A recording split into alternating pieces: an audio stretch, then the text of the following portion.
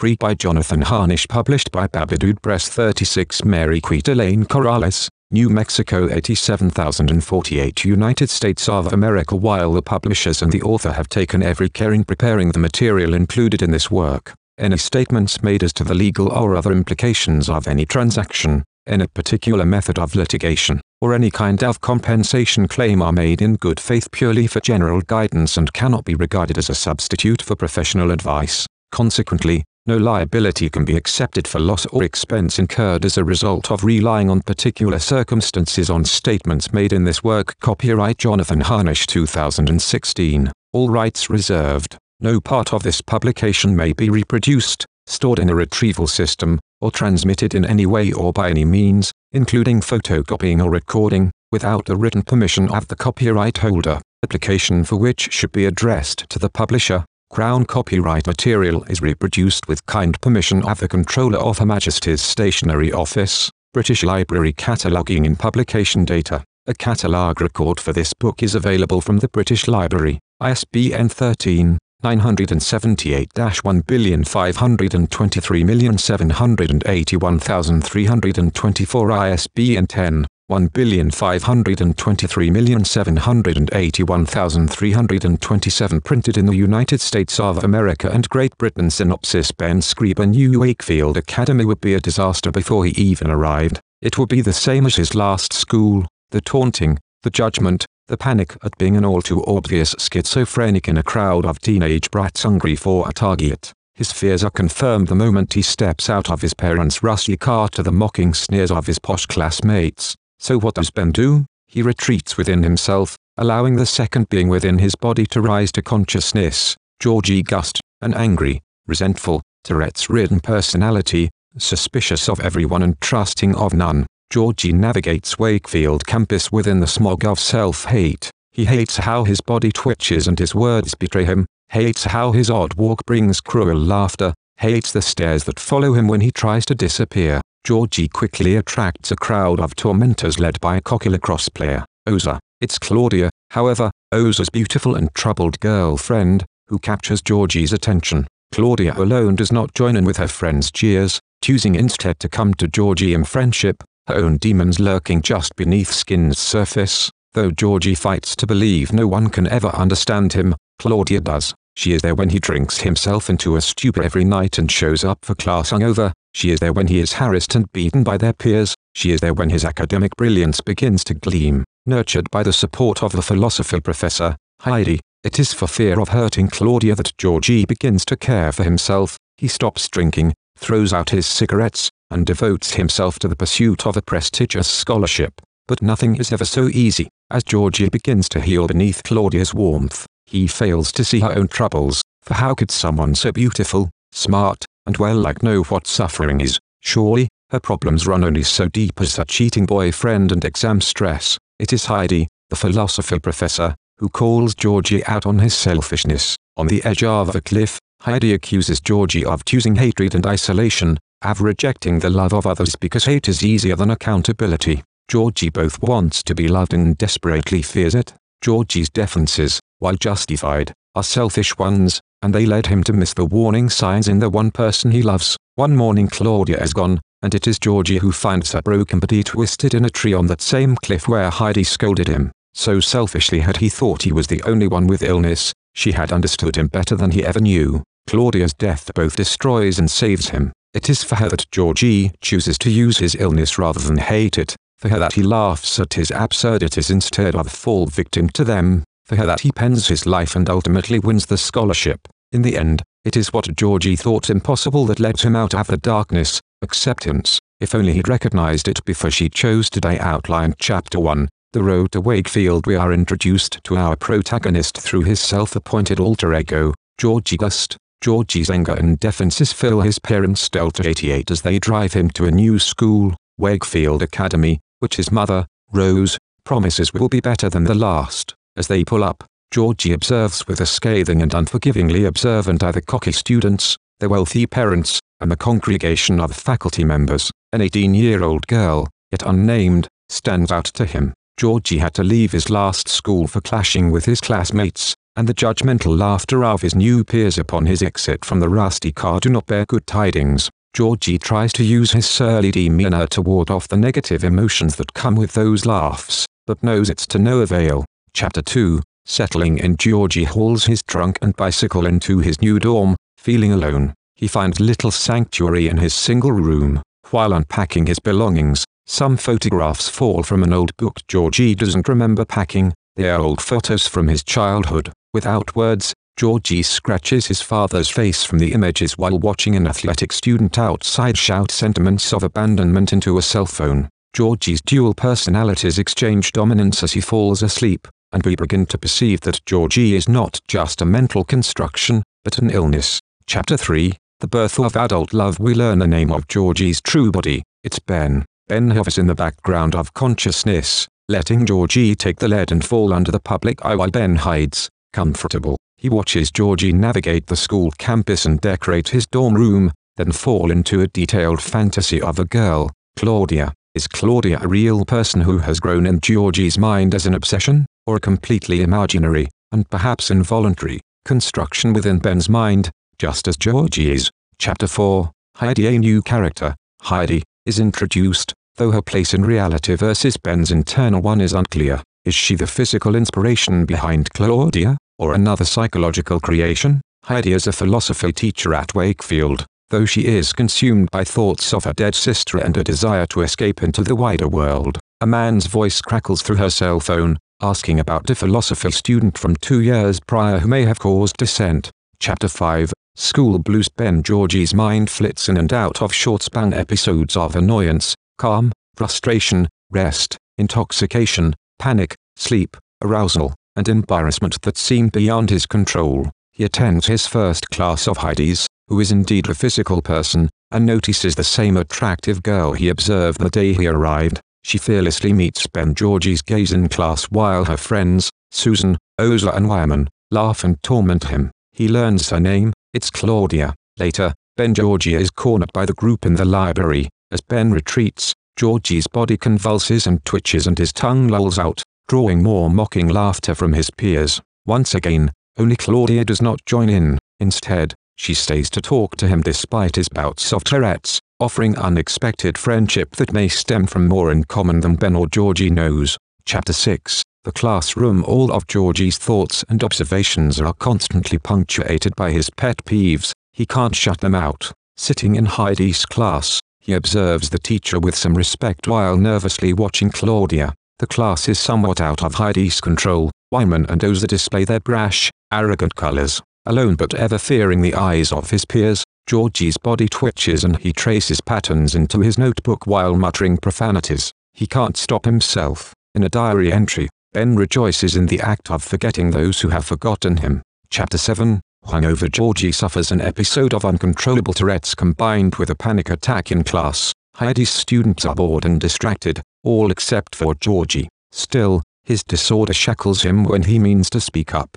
The other students snicker and stare as he fights through facial twitches and unwanted words to answer Heidi's question, a truths independent of our own subjectivity. For a moment it appears that Georgie will have a fit, but with calm reassurance from Heidi the words finally come out as he wishes. With his answer, Georgie proves himself a superior student and the powers of his complex mind begin to gleam. Chapter 8. Talking through windows. As the students file out of class, Heidi stops Georgie to compliment him on his performance. In spite of his shyness, Heidi urges Georgie to enter a prestigious student essay contest, the Winterborn, which would pay for 4 years of college. Chapter 9. Mr. Twitchy. Walking back to his dorm, Georgie carries a stack of books while watching the lacrosse team practice. Susan and Claudia's presence in the stand does not escape his attention. He hoped to pass by unnoticed, but his body twitches involuntarily, causing Georgie to drop his books and attract the eyes of the lacrosse jocks. They jeer and hop around the field in cruel mockery of his body's involuntary moments until the coach appears to silence them.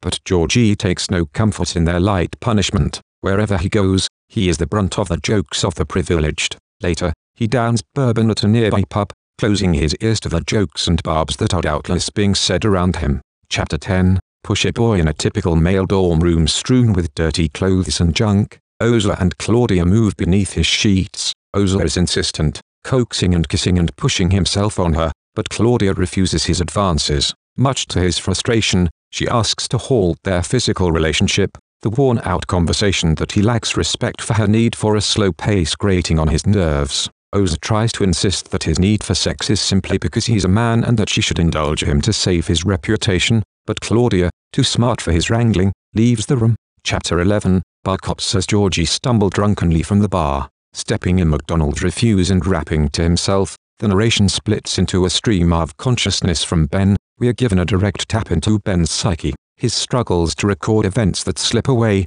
how he wrestles with Georgie's memories, and his desire to know how to label himself in an increasingly confusing world of maps and rules within which he does not fit. The narrating voice begs an unseen psychiatrist, Dr. C, for help.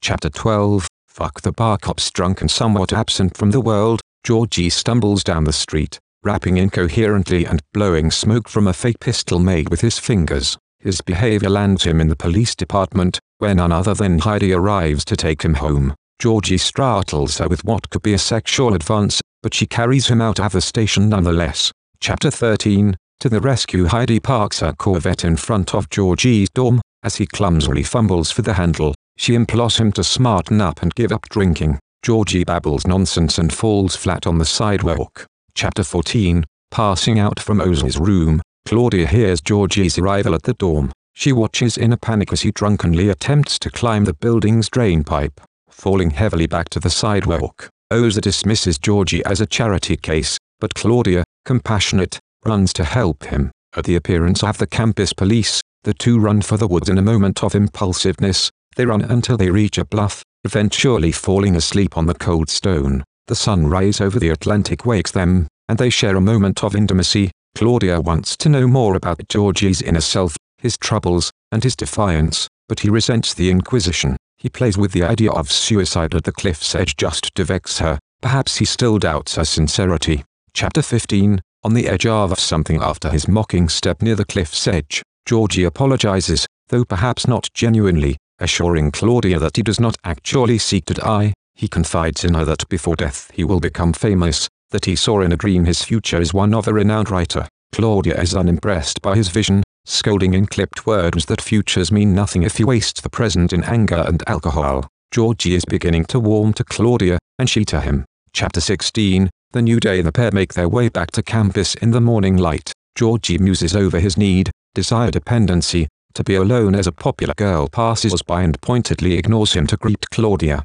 Georgie grimly wishes for the day in the future when the in-crowd will have wilted and realized their lives were wasted. Claudia tries to tell him that he is never alone, and urges him again to withdraw from drinking, but she turns away when Georgie begins to question her about her relationship with Ozer. Chapter 17, At the pen at night. Despite Heidi's and Claudia's pleas not to, Georgie returns to the pen. In the midst of his more popular peers and despite his awkwardness, something striking happens. A pair of girls approached him and offered Georgie a threesome.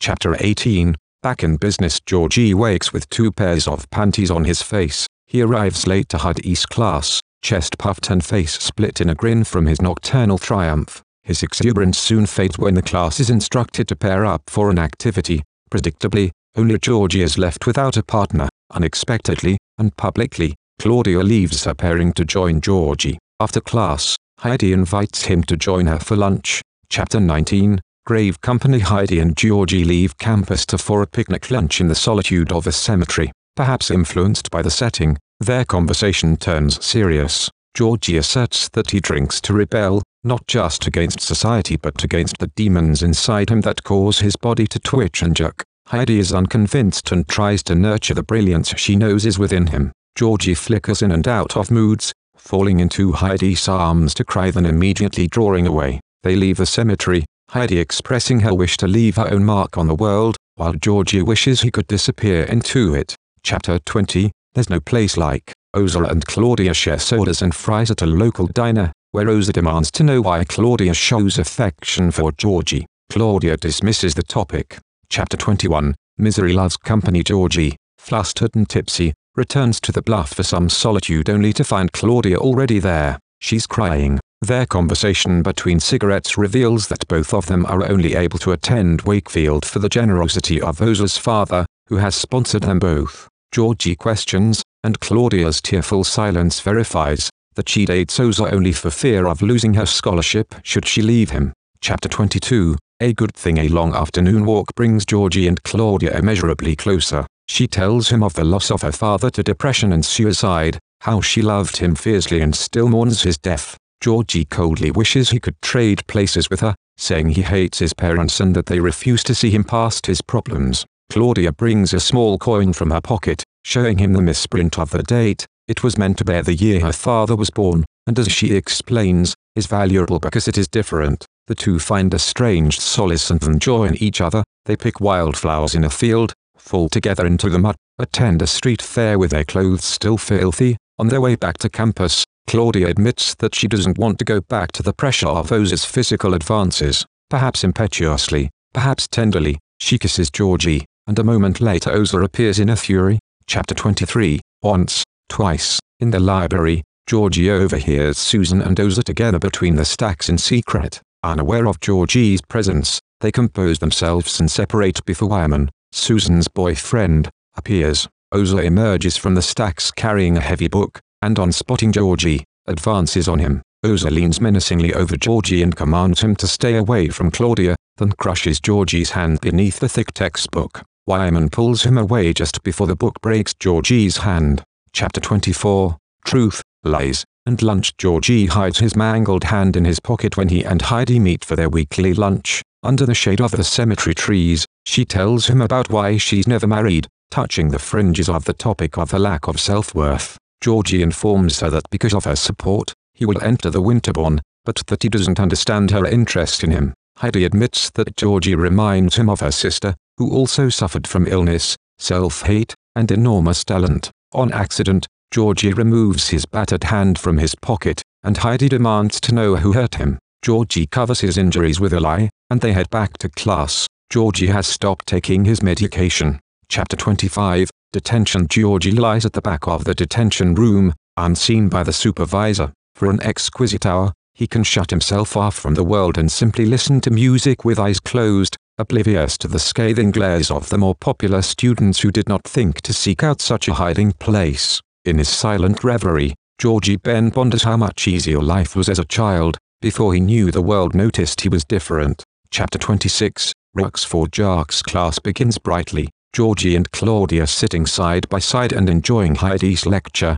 when a pebble flies through the window to hit Georgie in the head. He tries to ignore it, and the second one, but a heavy rock follows the pebbles to smash unforgivingly into his face. Heidi leaps out of the open window to pursue the assailants, Ozer and Wyman, while Claudia tries to soothe Georgie, but unmedicated, his breaking point has been breached. Georgie flies into a rage, screaming and hurling books, desks, chairs across the room. All but Claudia flee his outburst, but Georgie pays no notice to her. Ozer and Wyman are suspended, and Georgie carries his rage to his room, which he destroys. Later, he comes across Claudia, who cuts him even further with her own wounded words. You treated me like everyone else. You turned me into someone as bad as Ozer. Late at night, sleepless and numb, Georgie begins to write. Chapter 27. Something positive. Another day, another lunch with Heidi. She notices that for once, Georgie's hands are free of cigarettes. He acknowledges it and tells her he's also given up drinking.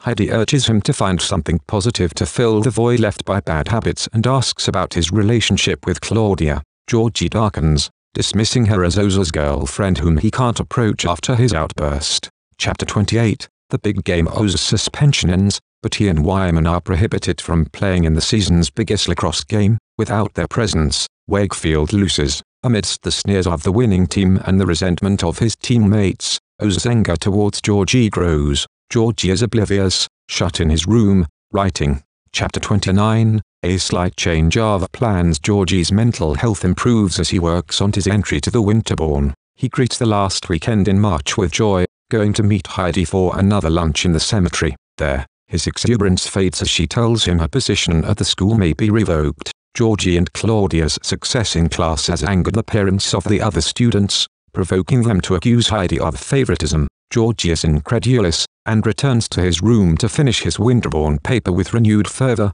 only to find that his space has been broken into, his journal stolen, and his computer damaged. Rage creeps up on him once again, but he stops it before it can consume him. Mercifully, his manuscript is intact. Chapter 30. Jump. Georgie flees the scene of still more bullying and seeks solace on the bluff. Heidi soon joins him, though he begs her to leave him alone with his self-hate. Heidi finally loses her patience with him and his rejection of her care for him. She accuses him of wanting to be misunderstood, of refusing to acknowledge that some might understand, care, and even love him. Desperately, Georgie rushes to the edge of the bluff, and to his surprise Heidi does not stop him. She has had enough of his self-pity.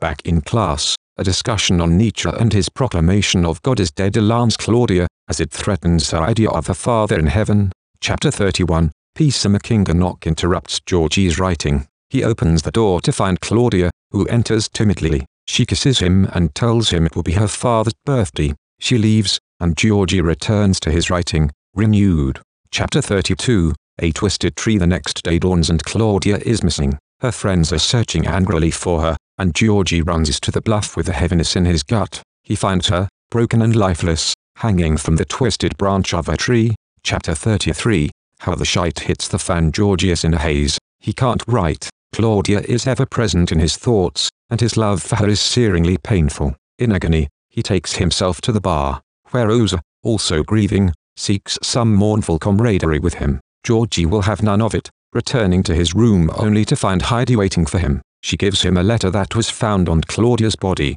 It shows that Claudia was unwell and seeking suicide for some time. Georgie pushes the letter back into Heidi's hands, not wanting to tarnish his memory of the only woman who made him feel accepted. Chapter 34. The other ending. Time flashes forward to the ceremony for the Winterbourne Scholarship, which Georgie has won. In his acceptance speech, he dedicates both his award and himself, in all his absurdities, to Claudia. The atmosphere on campus has changed. It's warmer, lighter, as if the oppressiveness of judgment has lifted. Even Ozer acknowledges Georgie's achievement. Heidi congratulates Georgie warmly, reassuring him that, despite his protests, it is her time to move on from Wakefield. For the first time, Georgie sees genuine admiration and pride in the faces of his parents. Perhaps his greatest victory, even more so than the Winterbourne, is that Georgie is now laughing at, flaunting, and embracing his difference rather than hating himself for it, and for that, he thanks Claudia. The road to Wakefield Interstate 87 rolls away beneath me as the tires of Poppy's Delta 88 glide heavily over the pavement.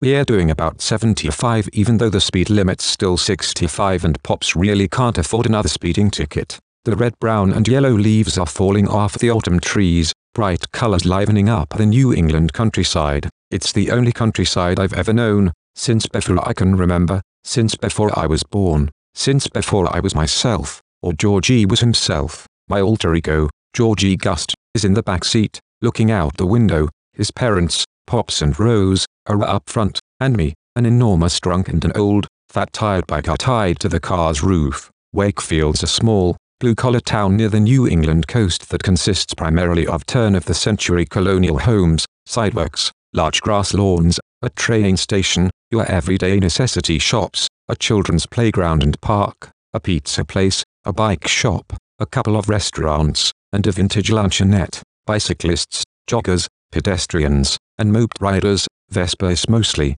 line Main Street. In the center of town, yellow wooden arrows point toward the school grounds. They read, "Welcome Wakefield students." Just around the corner from the remarkable school arches and the vast school grounds is the pen, an old, shady, run-down bar near the street corner. Homeless guys and drunks hang around outside, drinking out of brown paper bags. Pops's car stops at a red light. Pops fidgets in his second-hand suit and tie. He's holding the wheel tight. His head ticks slightly. Pops turns to Rose, who has turned to stare at Georgie. "They are going to love you here, honey," says Rose. Georgie starts pulling at his clothes. He says, "Fucking cunt, fucking nigger, it's hot in here." Parenthetical pet peeve, overheated cars, workplaces and other public facilities. Then Rose says to Pops, "And they?" Martin. Pops glances at Rose.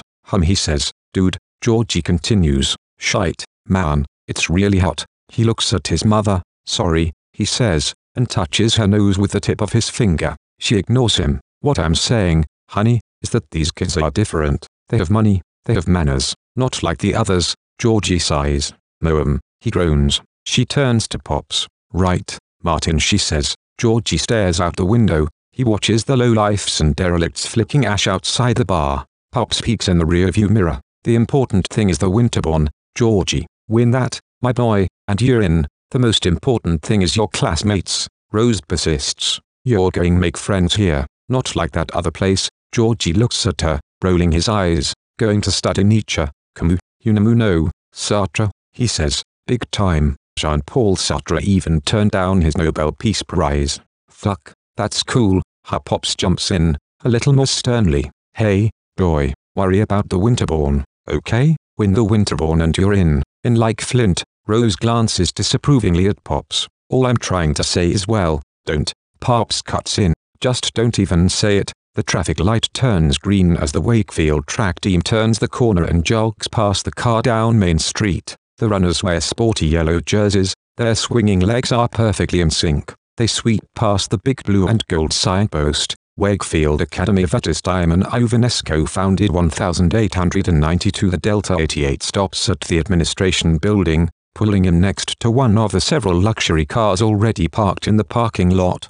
Parents, students, and faculty crowd around the building's lawn, getting to know one another. Parenthetical pet peeve. Schools assuming that people live in a 50s sitcom and parents are always available to pop right down to the school with no notice for conferences, etc. Georgie picks out the parents from the faculty, which is easy because the teachers don't have any kids hanging around near them. He tries to figure out which one is the dean, and then he sees her, an older woman, a teacher. Unlike the rest of the faculty, she is dressed down, seemingly casual. Even so, she's hot enough to make any priest want to kick a hole through the stained glass windows of his chapel. Anyway, that's what would happen if I happened to be a priest, and I was hanging out there. If I were Georgie, if Georgie were me, then a girl his own age catches his eye, surrounded by two rough-looking jock types. She is 18 in all her glory, attractive and conservative, but slightly troubled, too. Sometime later, she would step into the penthouse centerfold of Georgie's life, and mine. Her breasts aren't sagging off at now, but puffin-hippled, hurt, and pale, covered with silky cilia. They are soft, smooth, those plump belly breasts and their dime-sized aureoles. Georgie jumps out of the car. He's wearing jeans, a baseball cap, t-shirt, and sport coat. Georgie takes off the dark glasses, his deep-set eyes slightly sad. Georgie Rose calls, jiggling the inside handle of the passenger side door. Georgie, I'm stuck. Georgie seems not to hear. He's too busy scoping out the campus. He grimaces, bobbing his head at strangers. Rose struggles with the door. Georgie, she calls, sounding scared. Finally, Rose slips her arm through the window and pulls the exterior door handle. She gasps as she straggles out of the car. Georgie stretches one arm over his head, scratching his ear. Rose puts her arm around him and kisses his cheek. They are going to love you here, baby. Really, she says, from a slight distance. The two rough-looking jocks see the exchange and start laughing. One of the girls standing nearby, he hadn't noticed her the first time, laughs along with them. The one he noticed, the troubled teen, glances at her friends, and then stares intently at Georgie. The casually dressed teacher also stares. Dear diary, it is so difficult to not allow other people's behaviors to affect me in a negative way. Settling in later, Wakefield students crowd a dorm, calling to each other across the hall as they check out their rooms and roommates. Georgie, lugging his trunk and bicycle, half hops, half skips down the crowded hallway, looking for his room. Near the end of the hall, Georgie spots two geeks holding their laptops and stylus pens. Georgie sets down his trunk to rest, and the two geeks notice his overpacked steamer. Shite's heavy, dude. How? Georgie says, you should have left the bike outside, dude. One advises solemnly. The other kitters, it'd be lighter to carry. Georgie blushes, gulps, and continues to drag his luggage down the crowded hallway, yelping in frustration. Several doors down, Georgie finds his room. It's a single. He awkwardly unpacks, puts away his clothes, sets up his computer and other electronics, and finally pulls out several rolled-up posters from the overstuffed trunk. Dostoevsky, Henry Miller, Socrates, and Nietzsche, along with Edvard Munch's The Scream. He listens to electronica and disco while he unpacks, dancing and quivering. Georgie tacks the screen to the back of the door and begins stacking his books on the small bookshelf provided. He brought philosophy books, mostly Albert Camus' The Myth of Sisyphus and Sartre's Being and Nothingness, along with several how-to books on writing. Soon enough, he stops dancing and pulls out an old thumb-worn French copy of Sartre's Nausea. I don't remember packing this, he thinks. He opens the book. Original. Sweet. Oh my god, it's in French, he says aloud. A few photographs fall from between the pages. Georgie picks up the pictures and brings them to his desk. They are family pictures from when Georgie was a small child.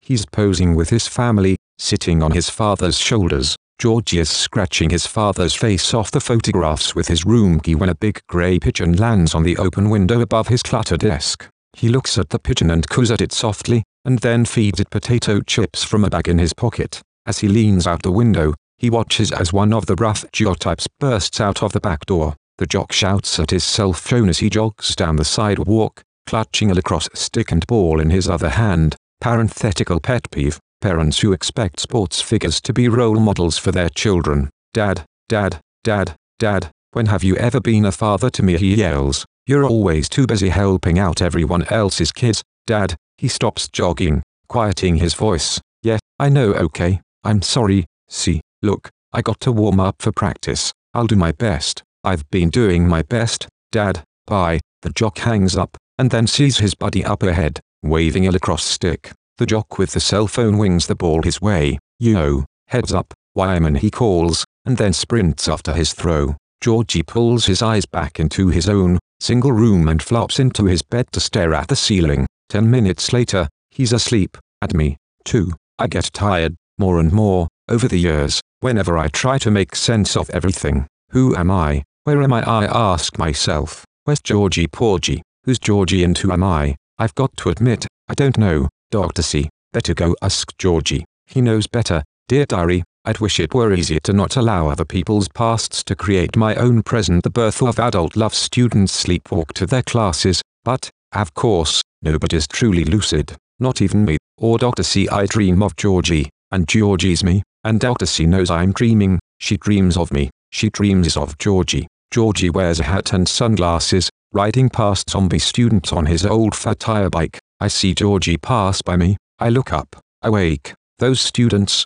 too, glance at Georgie as he rides on. I'm nowhere while he's moving, and that's where I prefer to stay. My alarm goes off. The clock tower chimes. Flocks of birds fly over the large campus lawn. A bird looks Georgie in the eye. The bird sees me, sees Georgie. I'm a speck in its eye, in Georgie's eye. The bird flies away, with me a speck in it. Back in the dorm, Georgie unpacks his ticky-tack room decorations and other bric-a-brac. He hangs his clothes neatly in the open closet. He takes a flask from the trunk. He remembers me, Ben, but I'm slowly drifting away into the future. It must have been me, it must have been me, made him drink, but I didn't. I really didn't. I promise, it wasn't. Georgie throws the flask up into the air and catches it, practicing catching it perfectly, like that, and jams the flask underneath his mattress, like that. He sits on the rumpled bed, pulls out his laptop, and starts writing about the idea of a woman, a perfect woman, a young woman, at her peak. She is the perfect, unperplexed idea, his finest, first image of a beautiful woman, an alter ego, a living, colorful beauty, Georgie's one and only. She was the one, wasn't she? Who was she? Wasn't she? Someone whispers the name again. Claudia. Claudia Nesbitt. Georgie describes her room, her dorm, and her school. She's there, isn't she? She's there in his version of reality, his perfect, pure, beautiful idea. He thinks that every little detail about Claudia corresponds with something so beautiful and pure and is overwhelmed to tears. Georgie falls in love instantly with the perfect idea of her. Where's she? Where's he? She's lost in his perfect, beautiful fantasy. Light jazz creeps from the small pink radio on her desk. She's lost. Now, isn't she? And me, too. She flies away, like me, lost in this confused, perfect fantasy. Claudia's room is plastered with photos and letters and other scraps of memory, medals, awards, and decorations. There's even a blue, New York police officer's uniform, dry cleaned and perfectly preserved in its entirety. It once belonged to a young man of 30, her father, but her mother, her family, who knows? Does Claudia even have a mother, or a family? It's all up to me, now, isn't it? Wasn't it? Claudia's alone in her room, her shrine. She sits down to write out a letter. It opens with, Dear Daddy, I miss you. Dear Diary, I wish people, including myself, wouldn't judge other people's books by their covers, yet be mindful by looking at others, without judging them. Heidi, where are we now? We're in Heidi's room, and where Claudia becomes Heidi, who becomes me, but who is Georgie? If not Claudia, Heidi, or me. A small oriental shrine rests beneath her television set, in memory of Tina engraved on its base. As Heidi lights a candle above their photo together, in the photo, her sister leans on crutches. She talks on the telephone. "Excuse me," she says, sounding ruffled. Heidi's place is quaint and cluttered. It's a good place, for now, she thinks, but just for now, because she loves to travel. She's currently trapped here within the boundaries of this school, this Wakefield Academy, but just for now. She teaches philosophy, but she has a medical degree. She thought she'd give teaching a shot, because her sister always wanted to be a teacher, but her story, her life, went sour. Heidi's a fantastic teacher, isn't she? She's liberal, hip, radical, the Wakefield Academy ideal, but still, she tends to feel close to the students, sometimes, some of them only the special ones, she said, the special students, like Georgie, like me, but I can see the future already. I can see Heidi's future, and it's not Wakefield, it's not me. Her campus apartment, as it was, as it is filled with tangible memories of her deceased sister, a poster-sized photo of the two of them together, items that once belonged to Tina, etc. But she's distracted from her communion with her sister by another, different conversation. "No, sir," Heidi says into the telephone. "I don't believe there should be any hesitation on your part or any unsatisfied parents this year." Dean Winterbourne clears his throat. The sound echoes down the line. "There was some question about a student," he points out. "A student in one of your philosophy classes." Heidi lights another candle. "But that boy graduated 2 years ago," said Dear Diary. "Every mother on earth gave birth to a child, except my mother. My mother gave birth to a legend." High five for mommy. School blues. Georgie gets off his bike and walks, step hop, towards the white pillared red brick Wakefield Humanities building. Students scurry past him, rushing to class. Some notice his step up. Many decide to ignore it. Georgie walks into Miss Heidi Birillo's classroom with his sunglasses on, his books loosely held in his arms. He picks a seat in the back, sits down, and sets his books on his desk. He checks out the other students from behind the anonymity of his dark-tinted sunglasses, pulling a baseball cap down to cover his forehead. On the board is written, "We agree that what is holy is loved by the gods because it is holy, and not holy because it is loved by the gods." Socrates, the girl he noticed yesterday, the attractive, conservative, troubled girl, rushes in, breathing heavily. She sits 2 rows over and a couple of seats in front of Georgie, and is quickly joined by one of the jocks, the one not named Wyman. The jock glances back over his shoulder at Georgie. He nudges the girl and snickers, but the girl ignores them both. When Miss Heidi Birillo begins the class, Georgie drops his eyes and stares at his books, his blank notepad. The class requirements are all on the syllabus, as are my rules, which are very simple. No late assignments, no tardiness, and no talking out of turn. Oh, and, by the way, no sleeping, and especially no snoring, the students whisper among themselves. No hats and no shades. Georgie removes his baseball hat and dark-tinted sunglasses, as do the other boys in the room, and a few of the girls. Heidi pretends not to notice. Finally, Miss Heidi Birillo hands out the course syllabus. After briefly describing the class format and course objectives, she gets down to important matters. "Class, a big heads up," she says. "Come January, Wakefield Prep will sponsor our annual open competition for the prestigious Memorial Prize in memory of Dean Winterbourne's late father and founding father of this,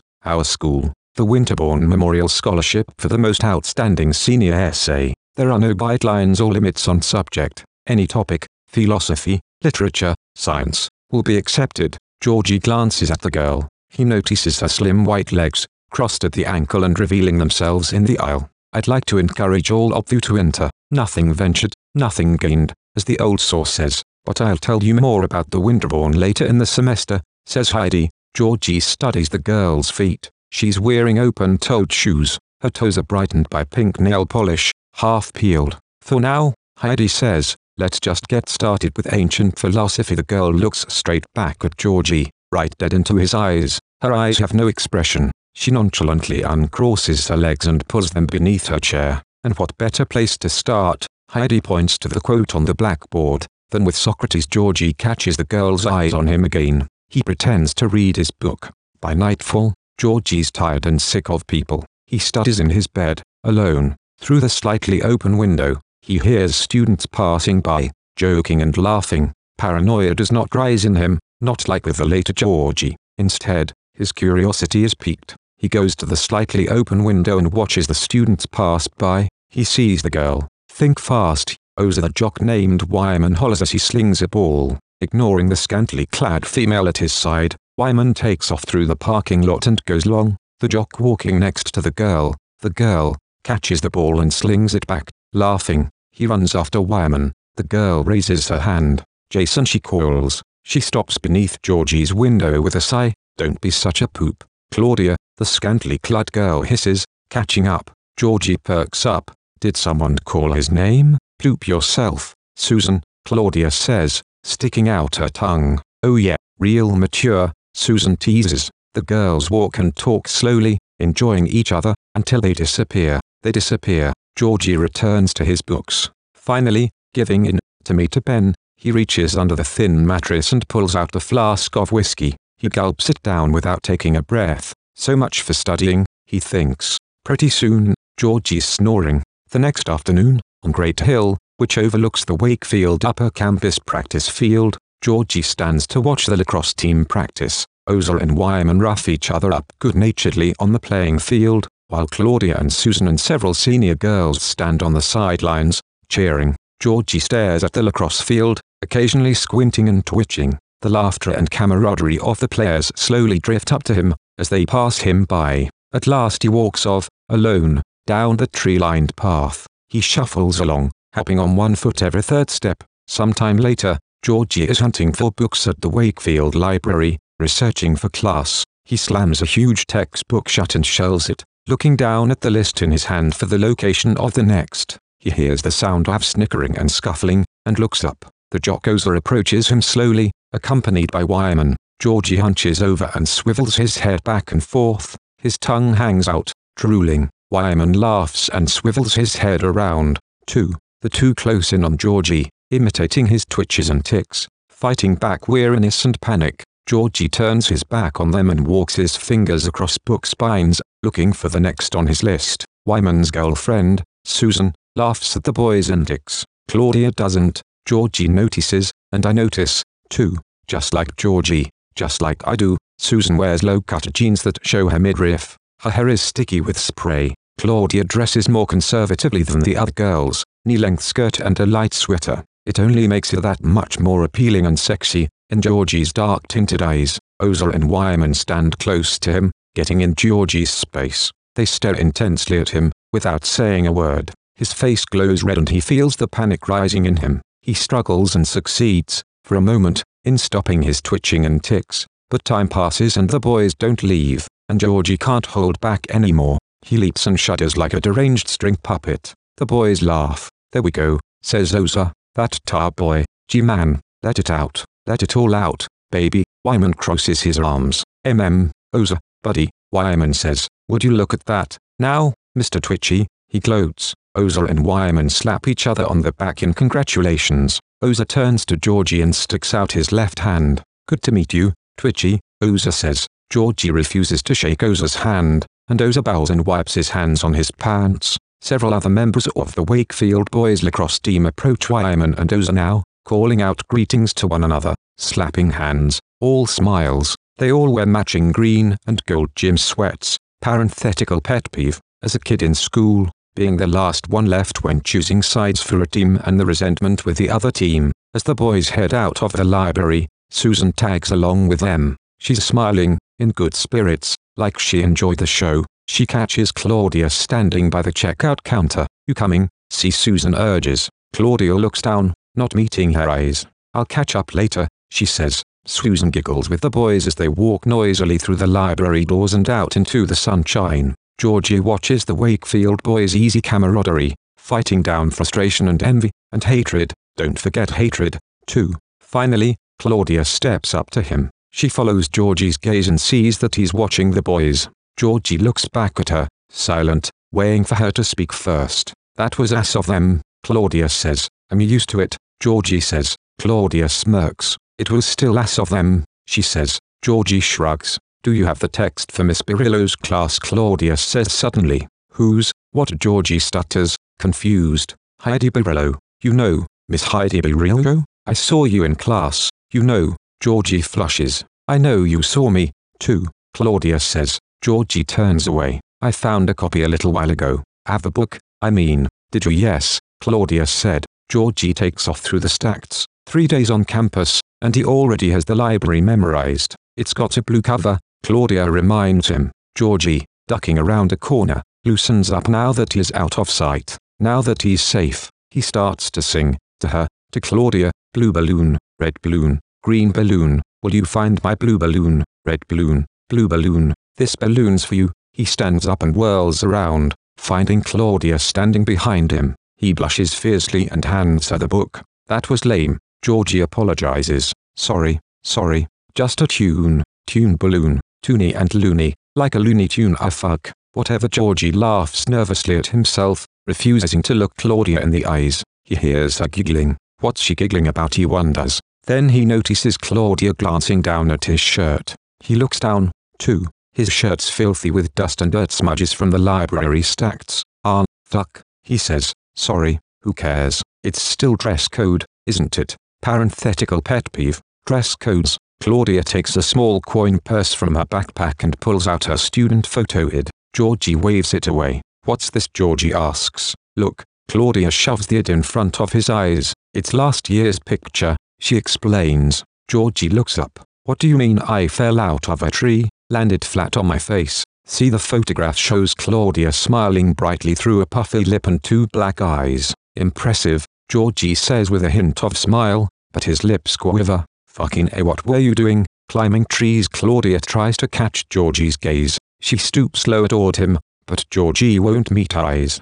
People watching, Claudia admits. She turns and looks at the Wakefield boys, capering around the statue just outside the library doors like apes in a zoo. She begins to head for the door, and then glances back over her shoulder. My name's Nesbit, Claudia. Claudia Nesbit, she says. Or Claudia, to you. What is yours? Georgie. Nesbit, Claudia. Nesbit, Georgie. Gust, shite. She steps up to him and shakes his hand, then arches her back and smiles. You've got a firm grip, Georgie Gust, she says. Shite. Georgie winces. Sorry, but, it's nice to meet you, rather nice to meet you, anyway, he says nervously. He returns her smile. Nice to meet you, too. Georgie watches as Claudia walks past the turnstile. Bye, Claudia, he whispers to himself. Nesbit, Claudia, Nesbit, Claudia Nesbit, Claudia, Claudia Nesbit, he mutters. That night, Georgie lies on his bed, studying, while the familiar noise of students shouting and laughing outside echoes in his room.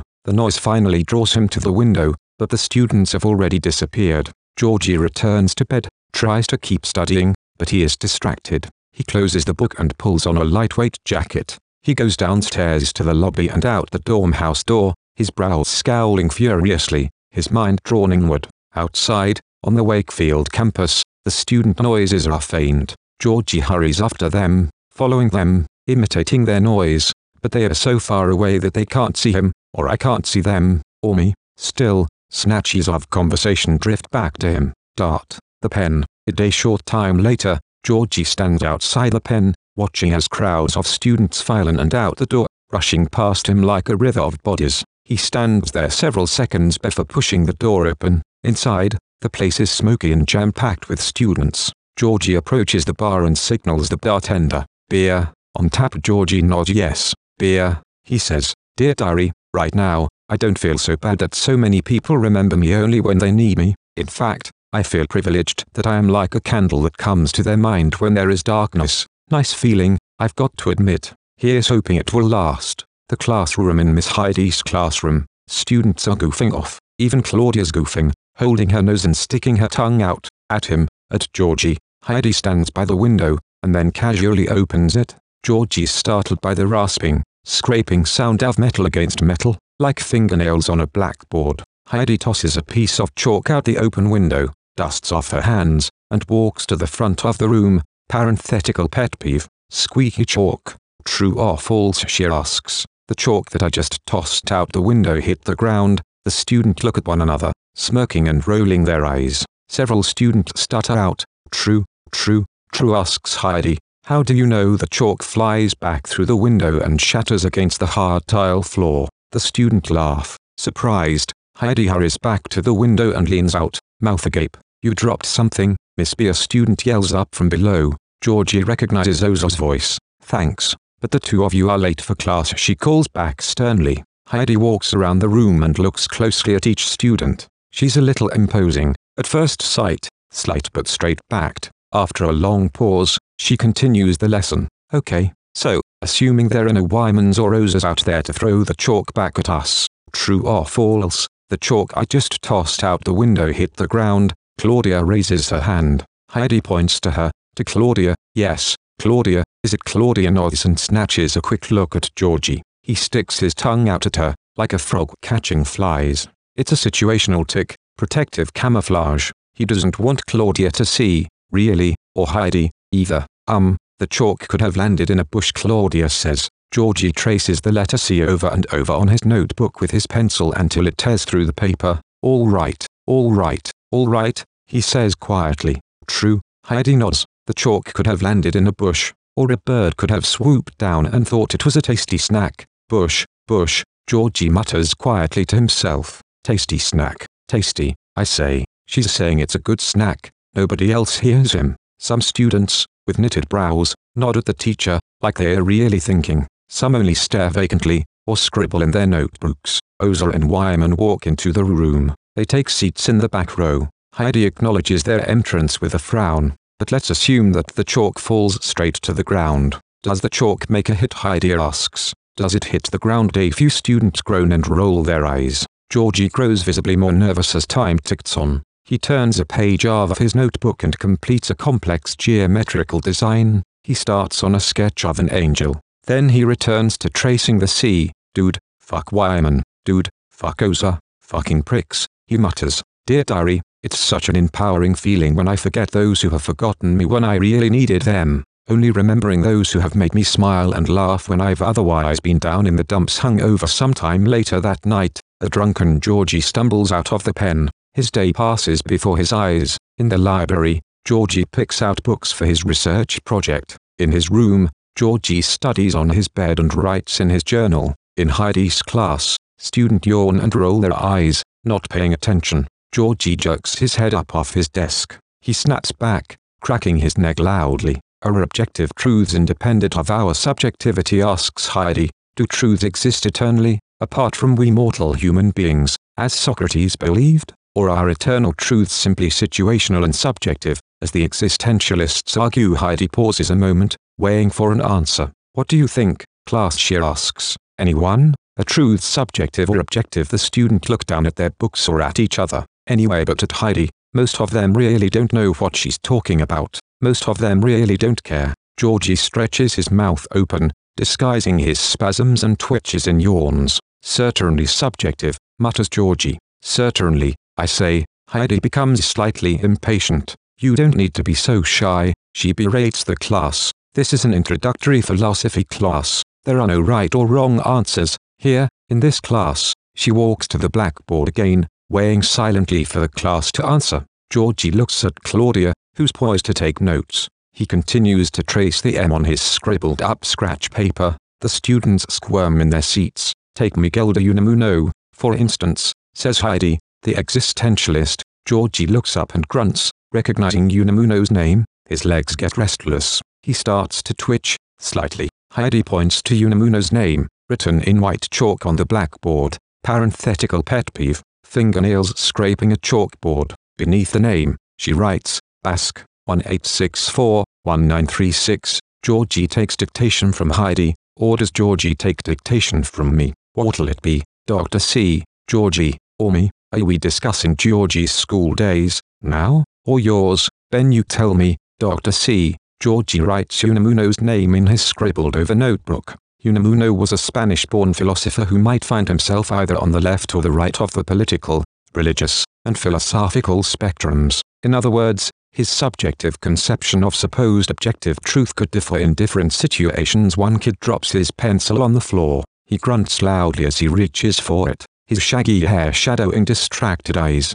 Dark depending on when you asked him. Spanish-born, spectrums, subjectivity, mutters Georgie. He scribbles SS on his notebook, which brings us back to the original question, truths independent of our own subjectivity. She pauses. Perhaps Unamuno is not the best example. Perhaps Unamuno's constantly changing subjective opinions confuse the question of objective truth, or perhaps truth really is simply subjective. Which is it? Anyone? Heidi pauses significantly again, awaiting a response. Does anybody in this class have a subjective opinion, or are we all waiting for objective truth to strike? Georgie looks around the room. He sees that nobody is willing to make eye contact with Heidi. He raises his pencil, and Heidi smiles. Yes, in the back. Georgie blushes. He looks down at his shirt. I borrowed this shirt from some kid in the dorm, he says anxiously. His distraction crystallizes a truly awkward moment. There are blank stares and bubblegum bubbles popping all around the room. One prissy-looking girl tags her what I've tried and underneath the desk and scoffs through her nose.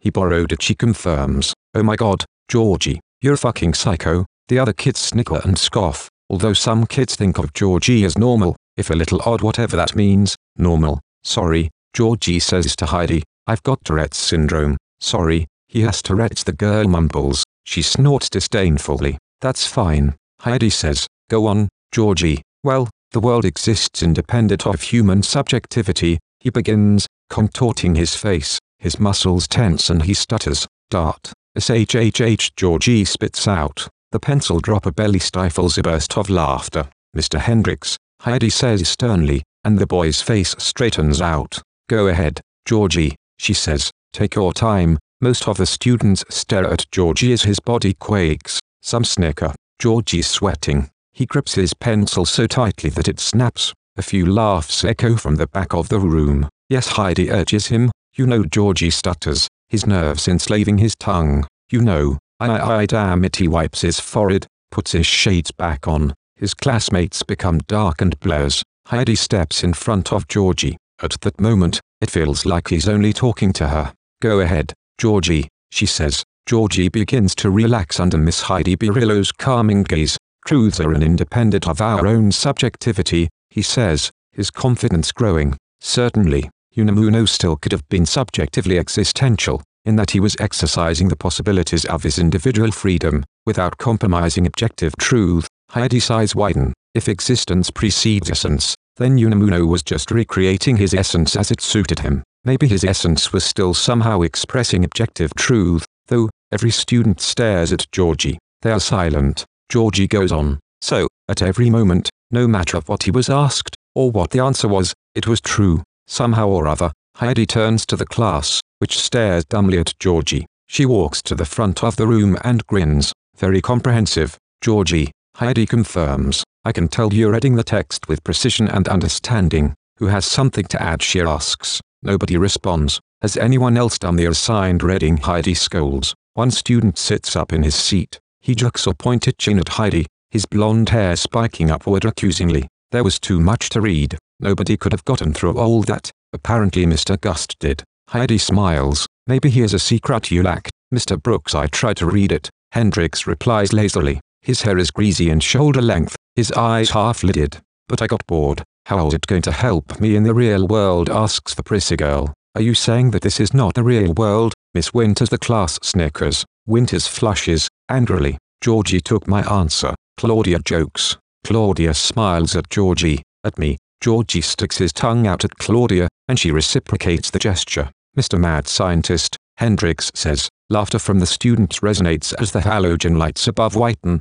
as though bleached. Yeah, Mr. Twitchy, Ozer adds. Wyman laughs. Heidi frowns. Georgie catches Claudia looking at him. He glances down at his notebook, shredded by a mess, and then at his broken pencil. Claudia holds a new pencil out to him. Georgie takes the pencil, giving her the slightest grin. His lips still quiver slightly from the panic attack, and he wipes his forehead, relieved. Dear Diary, I think when I question how life is treating me, I should be asking how I am treating life. Who knows? Then, I might actually get the answer I'm looking for. Anyway, onward I go, I guess. For now, talking through windows, a bell rings, and students swarm out of Heidi's classroom. Georgie takes up the rear, stepping and hopping. Heidi hurries to catch up with him. Georgie, she calls. Yes, he turns to her. I just wanted to tell you how well you're doing in this class. She smiles. You're my star pupil. Georgie blushes and starts to walk away. Hey, Georgie, you should think about the Winterborn.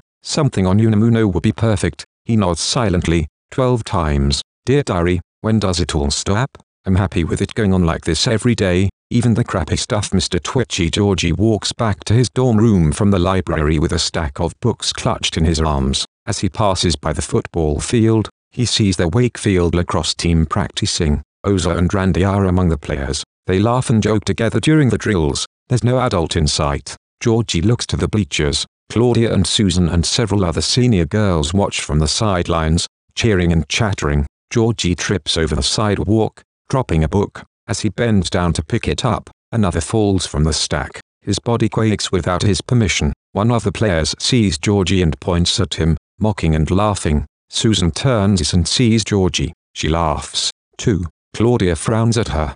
There he is, someone calls. Mr. Twitchy, another as. One of the Wakefield lacrosse players starts to imitate Georgie's odd step up walk. He looks like a fucking mad scientist, with that hair, says Ozer. One player imitates the other until the entire team is hopping around the field in unison, like a troop of soldiers running some bizarre drill. One of them falls and they all crack up laughing. Georgie, red-faced with anger and shame, tries to ignore them as he retrieves his books. But he sees when, behind the clowning players, the lacrosse coach comes onto the field. He is a man in his late 30s with a deep voice and a thick build. He watches the team for a moment, unseen by the players. Finally, he blows his whistle. The Wakefield lacrosse team turns to its coach, abruptly sober. The coach strolls up to them, casually. I'm glad to see that you girls have so much energy today, he says mockingly. Okay, everybody wins sprints, the players moan. Or, come on, coach, someone says quietly. The coach glances over at Georgie.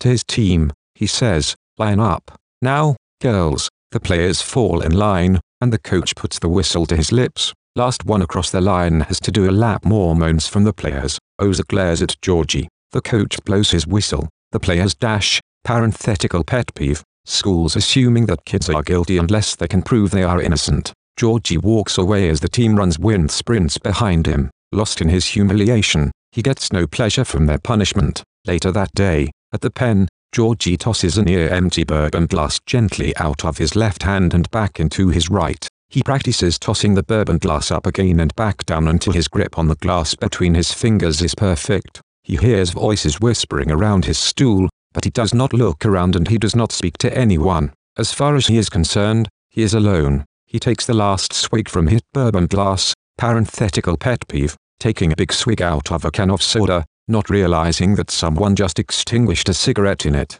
Soothed and relaxed, he leaves a big tip under the empty glass and heads out the back door, where the streetlight floods in from the back alley. Dear diary, I once heard from some old yoga instructor, something like, the earth will rise up to greet you or you will sprout wings and fly. I felt reassured until I thought about it. Push it boy, a Princeton pennant, a poster of Troy Aikman dressed as a gunslinger with footballs in his holsters, a lacrosse stick, helmet, pads, and gloves stuck neatly together with a trophy for Wakefield Male Athlete of the Year, a photo of Ozer with his family, piles of CDs, the stereo turned up loud, dirty clothes piled high in a corner, a desk scattered with everything but school stuff. This is Ozer's room. Two people are rustling beneath the covers, kissing on the bed. Ozer moans and Claudia sighs and the plastic mattress crinkles. No, with an effort, Claudia sits up. Ozer sits up, too. He embraces her. He kisses her again, hungry for her. She's delicate, but she keeps pushing him off. Not so hard,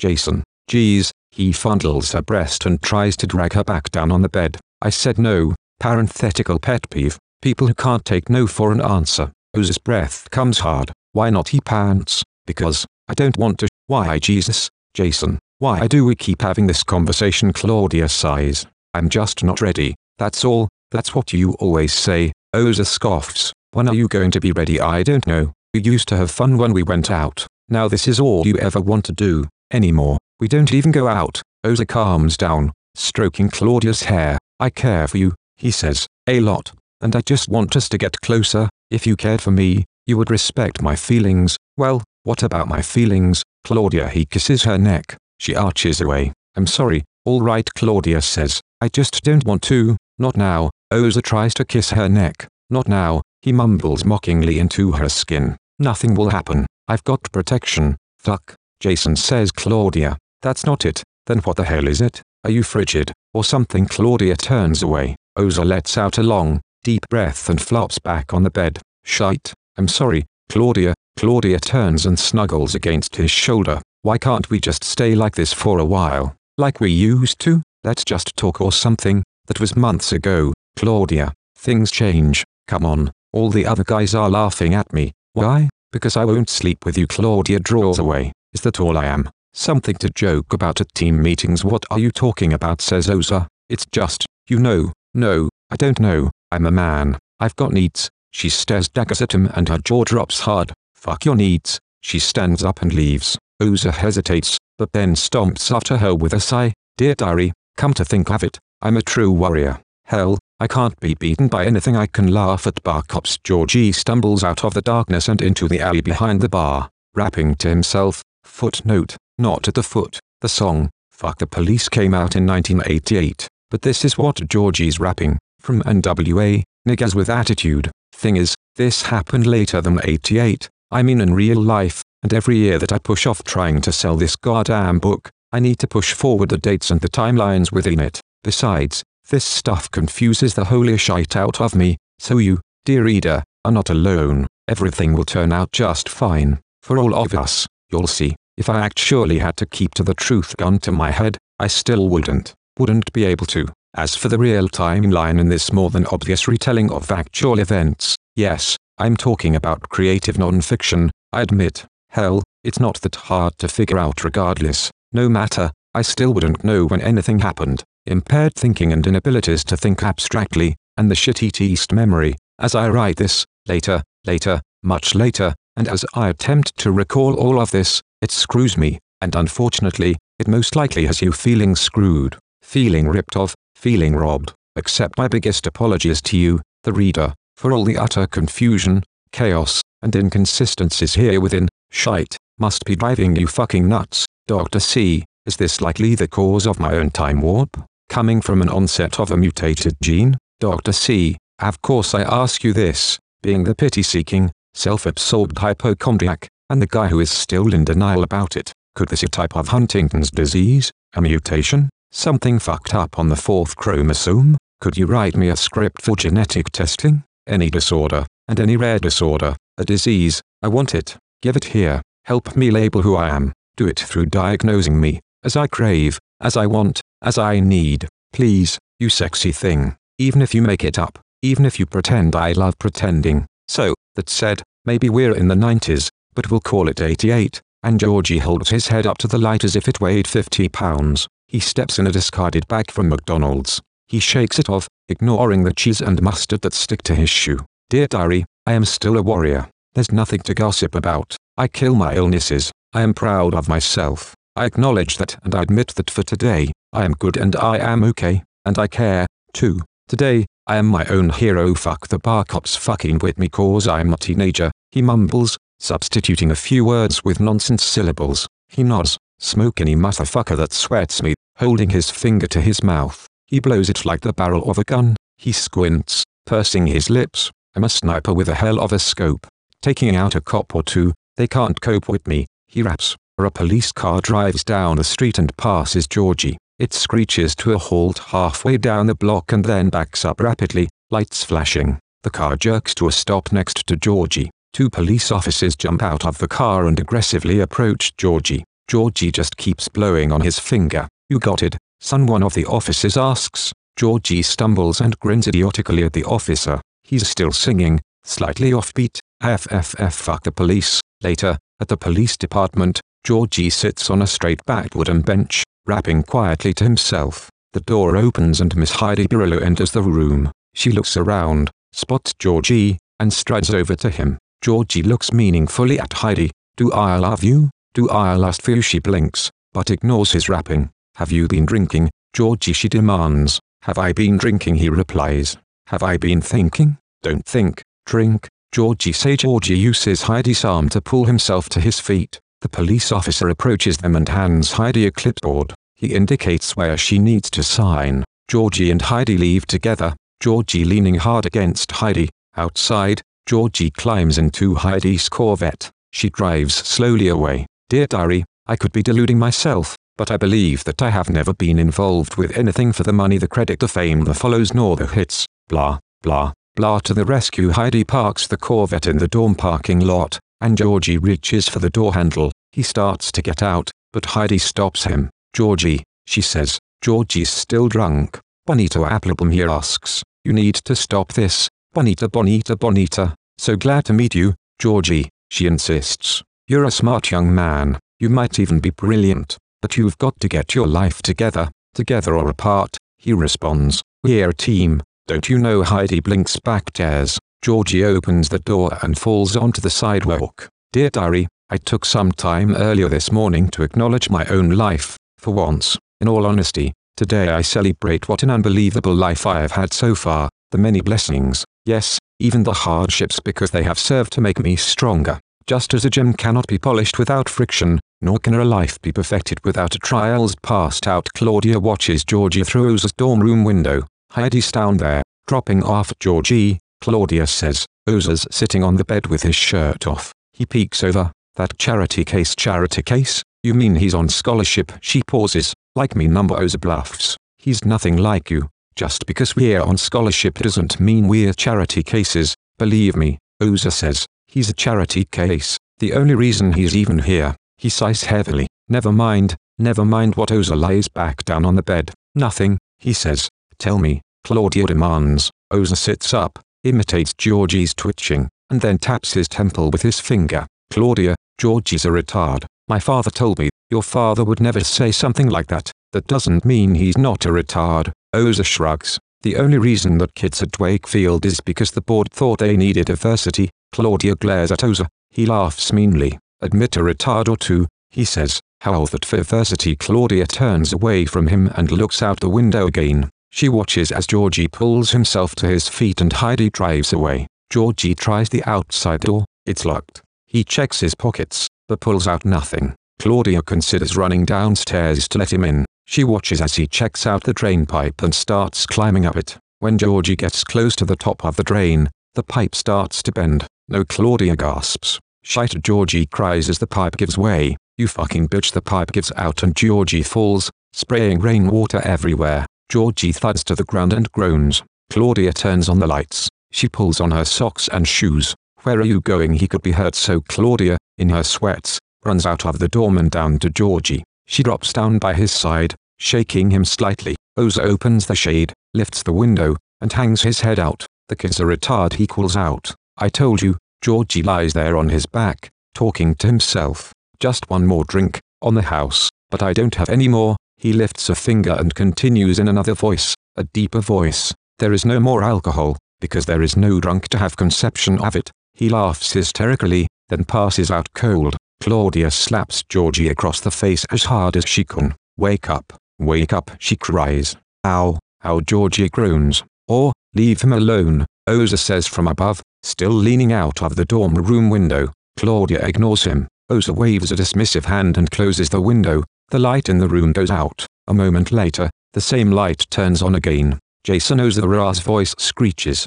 You were told lights out at 10, and chewing tobacco? That's it. You're on detention. First thing tomorrow. Several lights from other dorm rooms flick on as students awakened by the commotion. Georgie opens his eyes. Ow, geez, quit hitting me, he protests.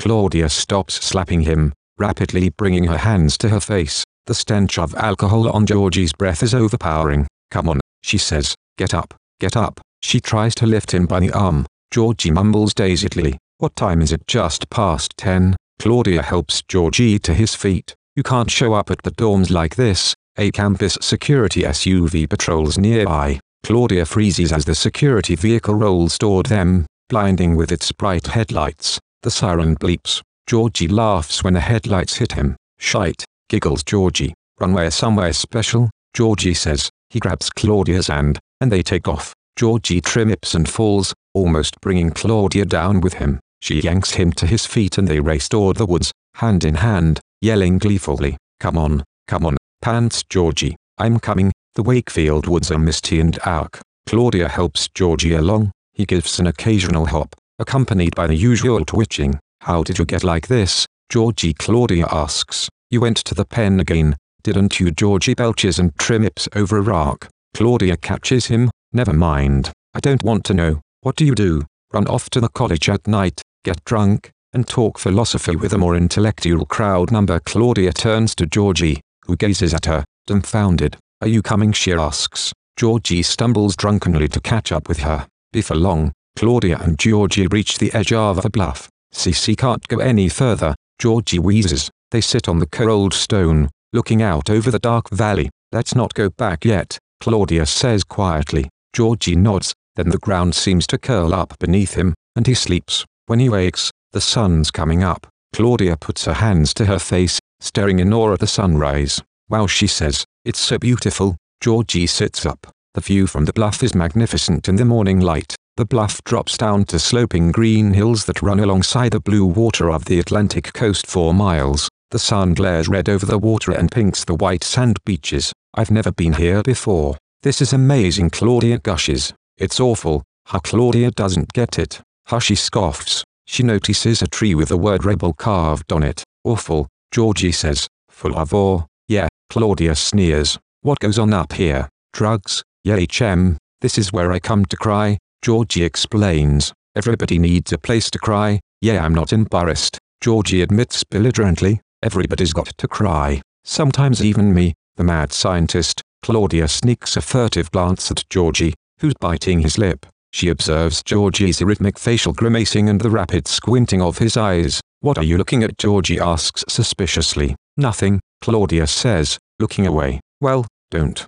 Just don't look. Okay, Claudia says. You know, you're very sensitive. That's rare. I like it. Georgie ignores her. Can I ask you something? Something personal. Personal. Always. Georgie sneers. I'm an open book. I have Tourette's. No big deal. Oh, number. That's cool, Claudia says. You don't mind the... I don't know much about it. I just thought. Georgie's twitching stops. Number.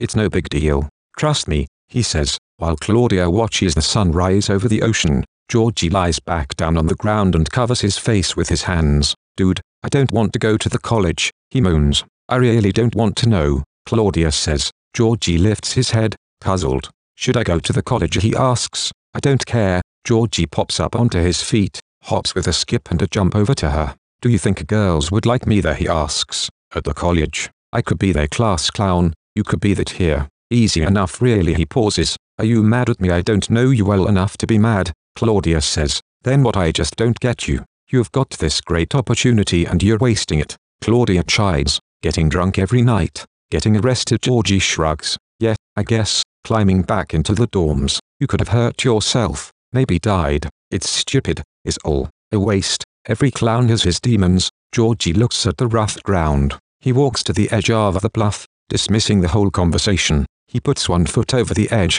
like maybe he's thinking about walking off. Don't, Claudia says, sharply. She runs over, grabs his arm. Georgie smiles. Just kidding, he says. This time, that's not funny, dear diary. When I try, I commit 3%, but when I do, I commit 100%. Here's the commitment, to finishing this book I'm working on the edge of something. I'm not laughing, Georgie says. I wouldn't really do it. Not now. Later, maybe, after I get famous. Claudia looks at him skeptically. What are you looking at me like that for? I'm going to be famous. I'm going to be a famous writer. I saw it in a dream. And rich. I saw that, too. Claudia scowls. You got your life so figured out. How come you can't stop drinking? Georgie squeezes his hands tightly against his temples.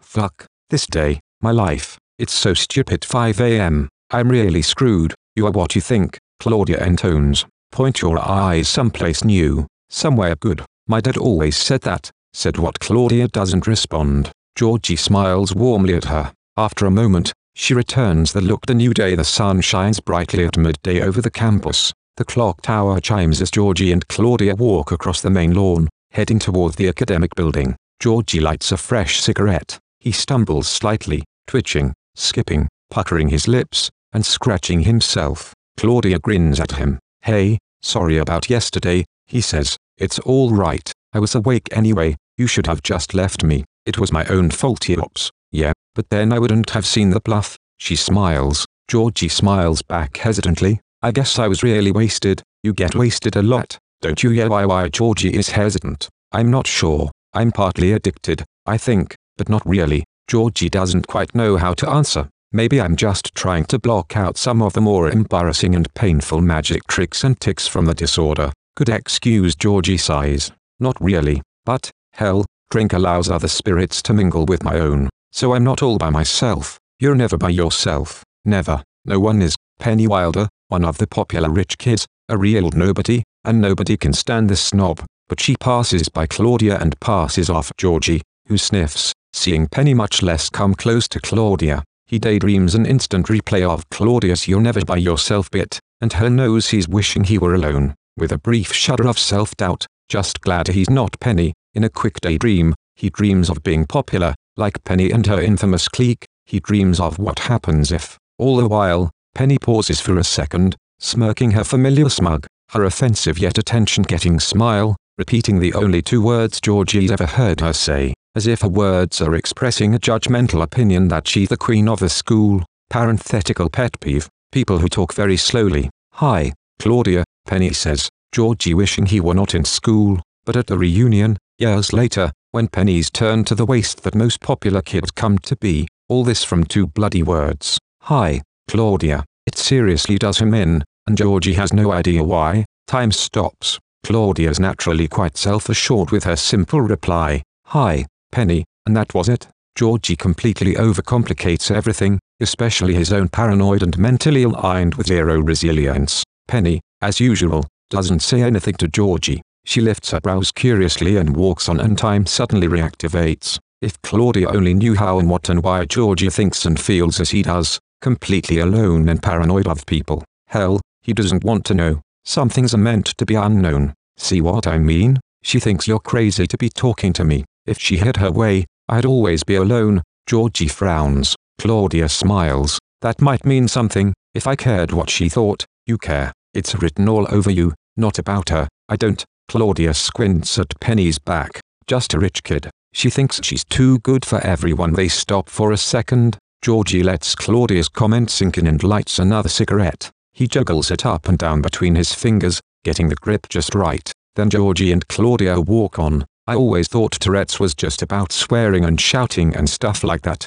Claudia says, "No, that's just a fun part." Georgie answers, "Each one of us is different. It's just a small number of us who swear. So you only swear when you want to?" Claudia asks. Georgie grins. "Pretty much." Georgie grunts a couple times and wipes his nose. Parenthetical pet peeve, my nose starts running when I have no access to a tissue. He sniffs, and then grunts again. Mozart had Tourette's, you know, and Samuel Johnson, the writer. At least some people think they did. Really? Georgie nods.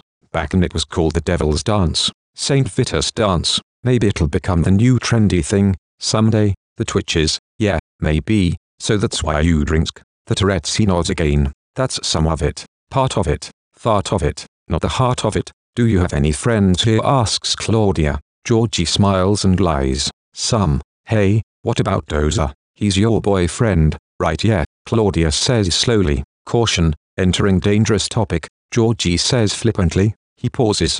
Do you love him? Love? Georgie hesitates. His dad's the one who got us in here, right? Yeah, see you later. Claudia abruptly turns and jogs up the stairs into the academics building. Georgie finishes one last drag on his cigarette, and then follows more slowly. Dear Diary, I'm still writing my book, which I now wholeheartedly know for a fact I will complete. When the last letter is typed, I cannot wait to then declare to myself, quoting Cyrano de Bergerac, in French, I'll offend l'envoy, jet ouche. It's happening. I am so revved up and in the zone. I feel raw. I feel manic and bizarre. I'm going to kill this book. I'm on it. Baby at the pen. That night Georgie enters the pen just as Wyman and Susan slip out. They are wrapped in each other's lips, blinded by lust. They don't even see him. Georgie makes an uncomfortable entrance, squeezing past the lovers and spasming as he sees Ozer, who glowers at him. He slowly shuffles over to the bar and orders. He gulps down a beer and goes to the pinball machine. Georgie, in the corner, shoves his coins into the machine and pulls the pin. The pinball shoots down the gutter. Georgie blinks rapidly as two college girls approach him. One, the shorter of the two, wears a Wrigley sweatshirt, while the other hides behind glasses and a turtleneck with jeans. You have a girlfriend? How the sweater asks. Lisa, he's here by himself, the turtleneck points out. Georgie puts another coin into the machine and pulls the pin again. He won't look at them. No, I'm not, he says. Ozer looks on. Georgie directs the girl's attention to Ozer with his eyes. He's single, he says. The girls glance at Ozer for a second. They are not interested. If you had 1 ounce of spontaneity in you, you'd leave him and give me your phone number, Ozer yells drunkenly. The girls shrug him off with a wave of disgust. Pig, the turtleneck mutters. Georgie finally glances at them. Are you spontaneous? The sweetheart Lisa turns to her friend. Let's ask him. Joe. Joe looks Georgie in the eyes. He's tick-free. You ever had a threesome? Joe asks. Georgie answers only with a long pause. Lisa smiles. No strings attached. She croons. Dear diary, in life, when I'm up, my friends get to know who I am. When I'm down in life, that's when I get to know who my friends are. No doubt back in business the sun rises with the morning. Birds sing. A rooster crows. Georgie sleeps through his ringing alarm clock. 2 pairs of women's panties lie across his face. When the light strikes his face he groans and rolls out of bed. He dresses, takes a small handful of medication, and hurries out the door. Georgie stumbles into class late, obviously hungover, but with a huge grin plastered across his face. He takes off his sunglasses. Hello, everybody. There's a round of snickers and laughter from all the students except Claudia. Heidi smiles. Well, Mr. Gust, she says, you've decided to join us, and in such gay spirits. Georgie smiles back. Sort of, he says. He sidles into his seat. The students quiet down. Heidi begins her lecture again. Okay, moving right along. Today, like I told you, we've got lab, so all of you find yourself a partner. Everybody but Georgie seems to partner up immediately. He finally stands to look around. He approaches Stephen Brooks. Brooks ignores him and joins up with his swimming buddy, the feminine Kenny. He notices Elizabeth. Elizabeth, she imitates his hair ticks. Sorry, sweetie. She approaches Hendrix. Henny, baby, she says. Georgie notices another kid with a full beard of peach fuzz, who approaches Georgie with a grin, but the kid stops short when he sees a girl, Rachel, beckoning to him from behind Georgie. They partner up. Georgie calls to Peach Fuzz. Hey, man, what's up, dude? Peach Fuzz looks down at Rachel's rack. He looks back to Georgie for a moment. Tits, Rachel, be my Valentine. Rachel looks at Georgie, smirks, and sidles up to Peach Fuzz. Well, this should be fun, she says. Do you think we'll have to shave each other? Not me. You need a shave. Rachel laughs. Hey, check out Mad Scientist, Peach Fuzz whispers. Rachel scoffs as Peach Fuzz convulses in his chair. Claudia, of course, quickly partnered with Eddie, who had sat beside her in Ozer's absence. Georgie's the only one left standing.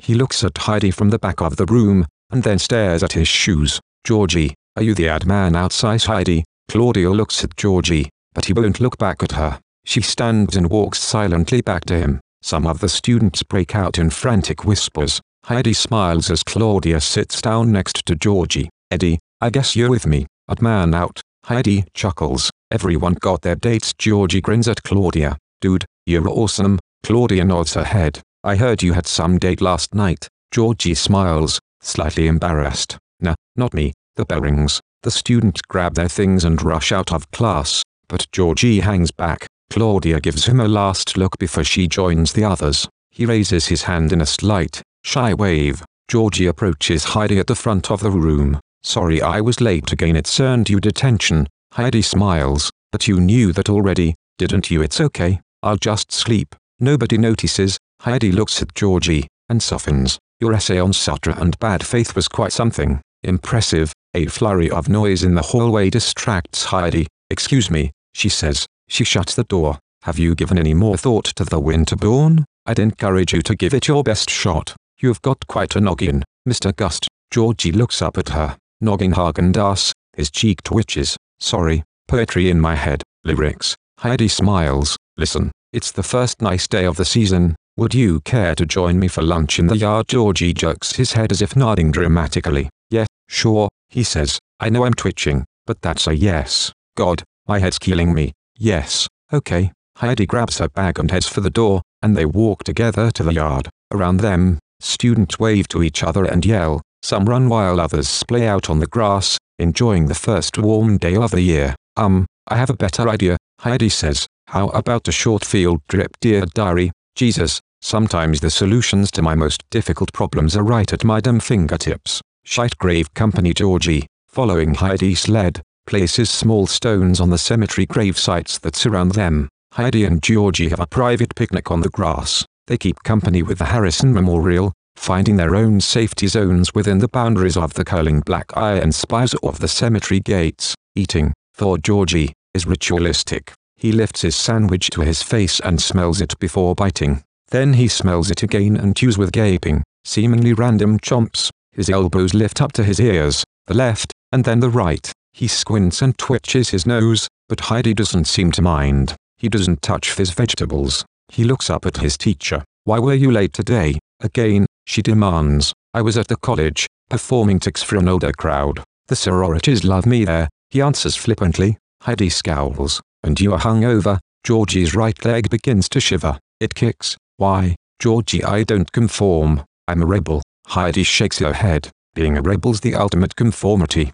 Everyone's a rebel, but I'm not conforming. The trick of today's youth is to rebel and conform at the same time. It's pretty hard. I'm no good at it. But what are you rebelling against?" Georgie's leg shakes harder. "Society, and whatever devil's inside me, shaking me up. You know, years ago they would have burned you at the stake. They would have thought you were possessed by the devil." Heidi pauses thoughtfully. "But then, they would have probably burnt me, too," she concludes. Georgie responds with more twitching. "What do you mean?" Georgie asks. She grimaces. "For teaching philosophy, it was not regarded as a woman's job. I would have been labeled a witch, a rebel, and you would have been the devil's spawn, too."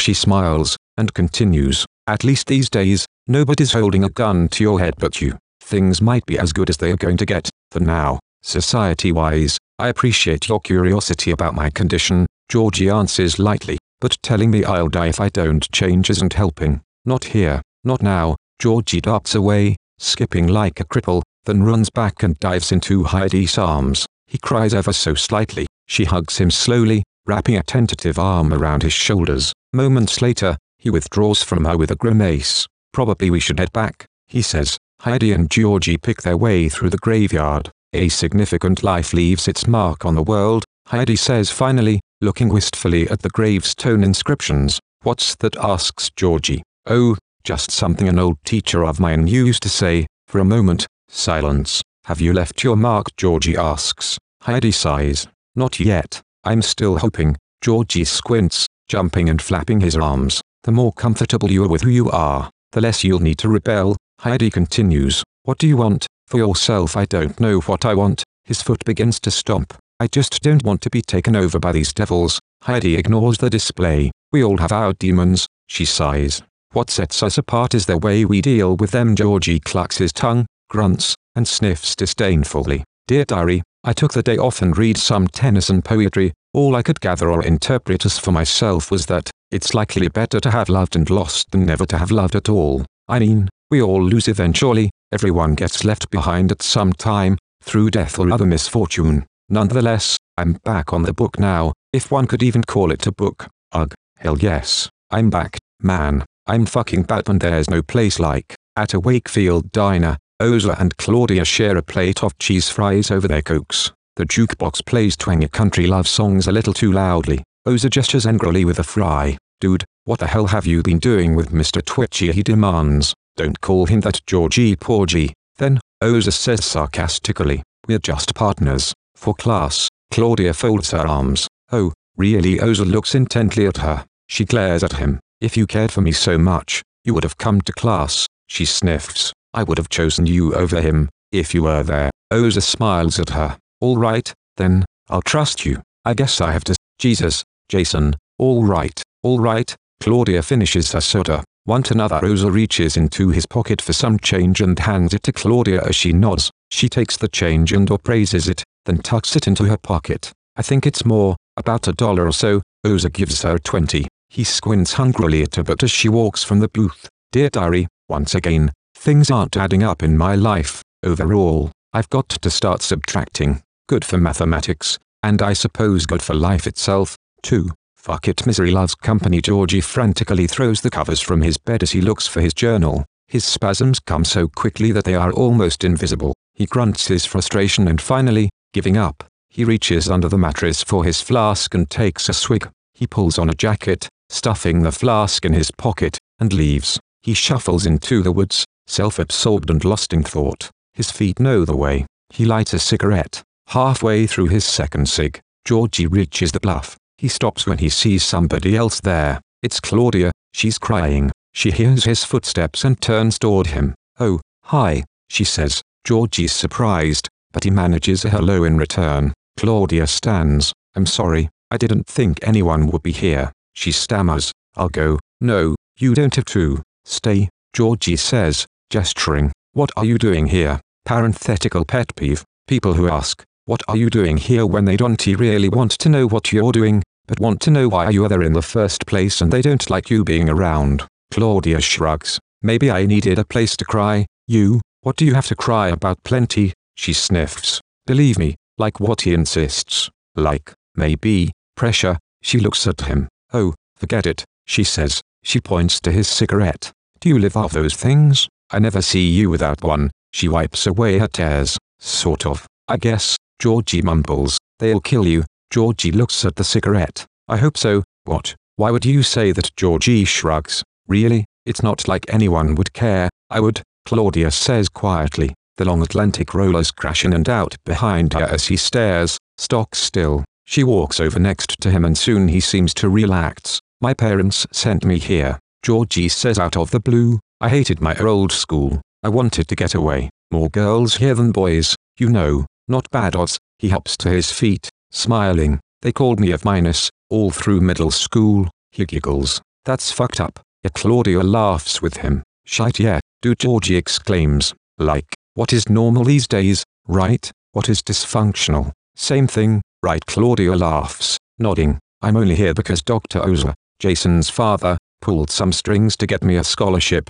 "Yeah, really? Small world." "Dr. Ozer did my mother's surgery. He pays my way, as long as I keep my grades up." "Same here." Claudia paused a beat. "My mother's his secretary," she explained. "Get out of town." Georgie threw up his hands. "Is that why you go out with that dick, Jason? Pressure? That's why, isn't it?" Claudia looks away. "Fucking Ozer," Georgie scoffs. "Dear diary, I take a vow to never be a victim of life again. Lord, help me. No, I'm going to conquer the shite out of it. Man, oh, man, I'm always changing. Good. I'm like a goddamn chameleon and I love it." "A good thing." Georgie and Claudia lean over the side of an old stone and wood bridge. They drop stones in the water, watching the ripples spread outward. "I hate my parents," Georgie begins. "My real father's dead." Claudia throws another stone. "Lucky you." Claudia stares at Georgie as he lights a fresh cigarette. Claudia snatches it from his mouth, throws the burnt part in the water, and pockets the filter. Georgie does not respond. "Don't say that," Claudia says after a pause. "I loved my dad." "What happened to him?" "He was a cop, a New York City cop. He had trouble sometimes, you know, with a job, with all the stuff he'd see." Claudia looks at Georgie to see if he understands. He nods. "Anyway, that's what my mom said. He'd get really depressed, and stuff, like me." Claudia smiles sadly. 2 years ago, he was the first officer on the scene of a small plane crash." She continues quietly. "Everyone was dead. They'd died instantly." She pauses. "All except for this little, tiny baby, a girl. My dad tried to save her, but anyway, he got, like, a Medal of Honor and stuff, and everyone told him how it wasn't his fault. He didn't seem too upset at the time, but he killed himself 3 months later. I still wish I was in your shoes." Georgie mumbles. "Stop it." Claudia turns and looks him straight in the eyes. "I loved my dad. I'd give anything to have him back." "Georgie, anything?" A pregnant silence rises between them. "Really?" Georgie says finally. "Really, I used to be able to talk with him every night, when he was alive. Now I can talk to him when I pray, but I can't hear him answer." "You think he hears you?" Georgie looks at her, his eyes blinking involuntarily. "I know he hears me. I just wish I could hear him." She gets to her feet, and Georgie follows. "My parents never hear me, or see me, even though I'm right there. They just always thought of me as the freak." "A freak's a good thing, Georgie." Georgie looks incredulous. Claudia rummages through her pockets and pulls out a dime. "Know what this is?" She holds it under his nose. Georgie examines the coin. "A dime." "Look at the date," Claudia commands. Georgie looks. 195? That can't be right. It was supposed to be 1956, the year my father was born. Claudia closes her fist and thrusts the coin back in her pocket. "But it's a mistake. It's what coin collectors call a freak, because it's so different." It's actually worth something, she smiles. Your dad gave that to you, my mum, after he died. It was his, though, my dad's never given me anything. Georgie scowls at the water and throws another stone. It veers off into the brush on the side of the stream. Georgie, well, maybe that's not true. I'm a master at manipulation. You know, maybe he did give me stuff, lots of stuff. I just don't want. His head jerks spastically to the side. I don't know. Sometimes I wish I could just jump ahead and be, like, 50 years old. His brow wrinkles. What the fuck, he mutters. He shakes his head hard, blowing air from his lungs loudly. Claudia, I don't know who the hell I am, he cries hoarsely. I drive myself fucking nuts. What? Claudia puts her hand on his arm. Georgie, are you okay please? Claudia, please don't fuck with me. Not now. You might as well just hate me. Save yourself the trouble. Claudia remains calm, waiting for Georgie's tantrum to fade. You look fine from here, she says lightly. Why should I hate you? You will. It's only a matter of time. Claudia laughs her disbelief. Georgie, you just think entirely too much. Let go a little. It's Friday. I'd love to see you on autopilot. You know, like just acting yourself, without thinking about it. Georgie kicks a rug from under his feet. He gets what she's saying. She sees his little smirk. Yeah, no pressure. Let's blow off all the pressure, you and me. Georgie pokes Claudia on the side and she swipes at him, giggling. He skips away from her and she lunges forward. He breaks into a run. Georgie and Claudia run together through the woods and into an open field. I'm free, being myself with Claudia in the bright sunlight. The spring wildflowers. Claudia picks a handful of flowers for her room, and Georgie adds to her bouquet, touching her lightly on the shoulder. She jerks away from him ever so slightly, but as the bouquet grows she minds his touch less and less. Finally her hand is so full of flowers that it can't hold any more. The two collapse onto the soft grass. My dad would have been 50, this year, the end of April, halfway to hell, that's what he called his birthday. She pulls her knees to her chest. I miss him so much, Georgie, I can't stand it. Sometimes, she laughs without joy. Every year, for his birthday, my mother would make him the same dinner, corned beef and lime jello. Georgie shudders. I know, Claudia laughs softly. It's no gourmet, but he loved it, anyhow. Georgie moves closer to Claudia. His head is next to hers, in the grass, and I'd give him the stupidest presents. When I was a kid, one year it was a canister of Play-Doh. They giggle. When I finally had some money of my own, I bought him a Garfield stationery set. Claudia wipes her eyes as she laughs. I miss him so much. Sometimes I just can't stand it. I just want to see him so much that I wanted to be with him. Georgie frowns quizzically. How do you know? Like heaven. She pauses and shakes her head. How about your dad? Don't you miss seeing him? Ever? Yeah, I guess so, Georgie says playfully. Sort of. Claudia blinks back tears. It doesn't make any sense.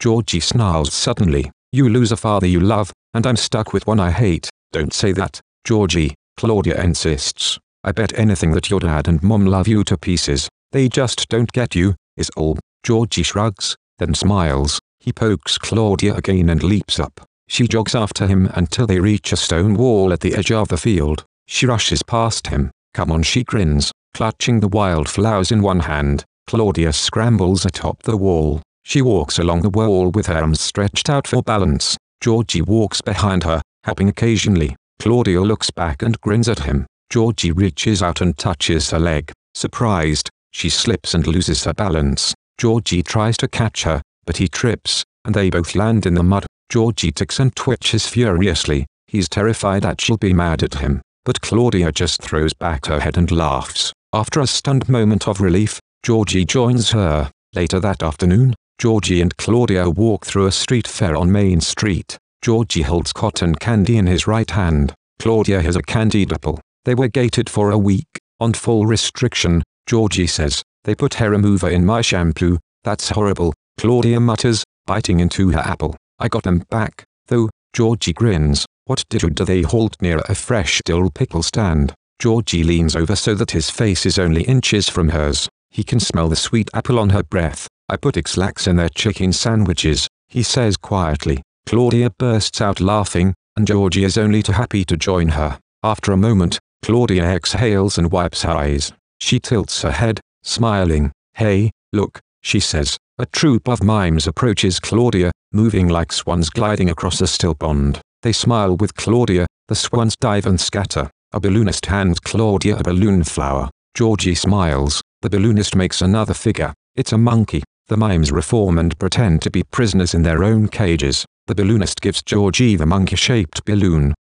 Thanks, Georgie says. The balloonist bows and swoops after a group of Girl Scouts. The mimes follow silently behind. All too soon, however, the day draws to a close. Georgie and Claudia walk down the street, nearing the Wakefield campus. I wish we didn't have to go back, Claudia sighs peacefully. This afternoon was so nice, so free. She throws her hands to the sky and grins. It's good to get away from the pressure. Georgie darts a glance at her and hops. What pressure? More pressure? What pressure? To be the perfect daughter, to get into a good college. To Claudia hesitates. What? Claudia looks carefully at Georgie as they round the corner where the Wakefield sign announces school grounds. It's Ozer, she says carefully. He wants me to sleep with him. Ozer, Georgie scoffs. Why do you keep on with him? Claudia stares at the sidewalk in silence. I mean, if he keeps pressuring you, Georgie continues, trying to regain ground. Well, you don't want to. Claudia nods. Then you shouldn't. Georgie's face transforms as every muscle convulses at once.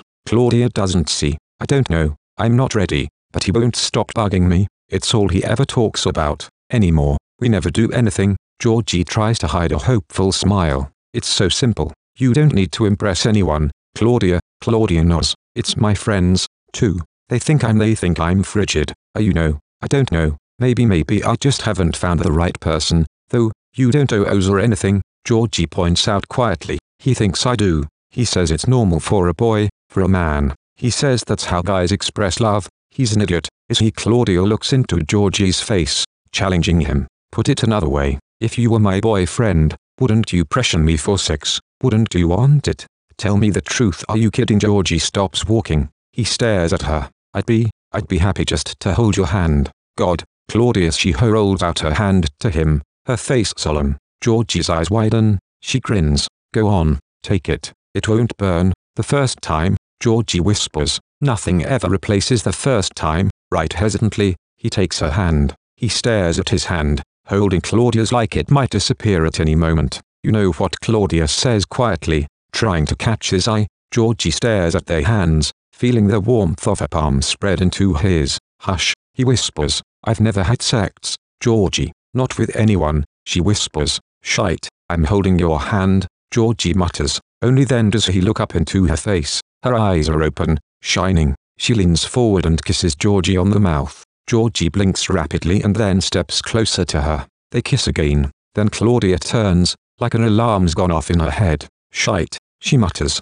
Georgie follows her gaze. Ozer is coming down the walk, having just finished lacrosse practice. His stick, with his helmet and other gear attached, is slung over his shoulder. He stiffens when he sees Georgie and Claudia holding hands. Georgie self-consciously drops Claudia's hand as Ozer approaches them. Ozer's face contorts in rage. What are you doing with her? She squirt, he yells. What does it look like? She snaps at him. Ozer looks at her clothes and at Georgie's. How did you get so dirty? He demands. We were having sex, Claudia hisses sarcastically. Ozer's eyes flash at Georgie, and a brilliant red flush covers his cheeks. Well, good for you, Ozer says, his voice terrifyingly calm. Flowers, too, isn't that sweet? He takes Claudia's arm and jerks her away from Georgie. Guess what? Show's over, he says. Claudia pulls away from him. Don't tell me what to do, Jason, she threatens. Ozer shrugs. You want to pick flowers with freaks? Pick flowers with freaks. He turns to Georgie. Twitchy, you are so easy to make fun of. I can't stand it. Ozer lunges at Georgie, who backs away. Ozer laughs.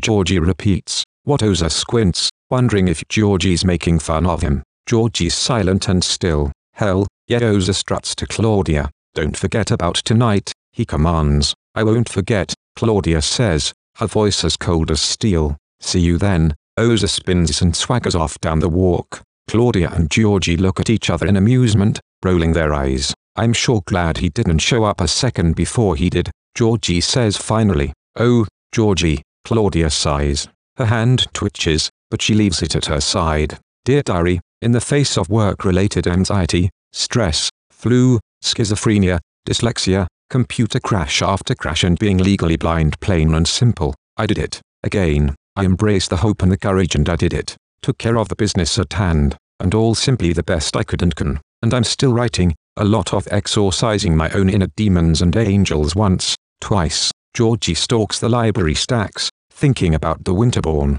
He might just enter. He might. As he strolls slowly towards the back, he hears the sound of murmuring, of hands roving over cloth. Damn, wow, a voice says lowly, "You're good, Jason, don't tell anybody." Okay, Ozer whispers. A minute later, Georgie sees Susan trotting down the center aisle, a smug grin on her face. Georgie waits until she's almost to the door, then he follows slowly. Georgie sets his bag down on a table and starts to stuff books into it. He watches as Wyman enters the library and Susan meets him by the door. "Hey, baby, I'm late for class," Susan says lightly. She kisses him on the cheek. "Catch up with you later." Wyman takes a few steps into the room and then stops, looking down the aisles. Georgie follows his gaze. He sees Ozer approaching. Ozer holds a thick science textbook lightly in his hand. "Hey, brother," Ozer says quietly. Georgie twitches. "What do you want, Ozer?" Georgie mutters. "And not a book." "Hi, not a not," Ozer snorts. He looks over and finds Wyman,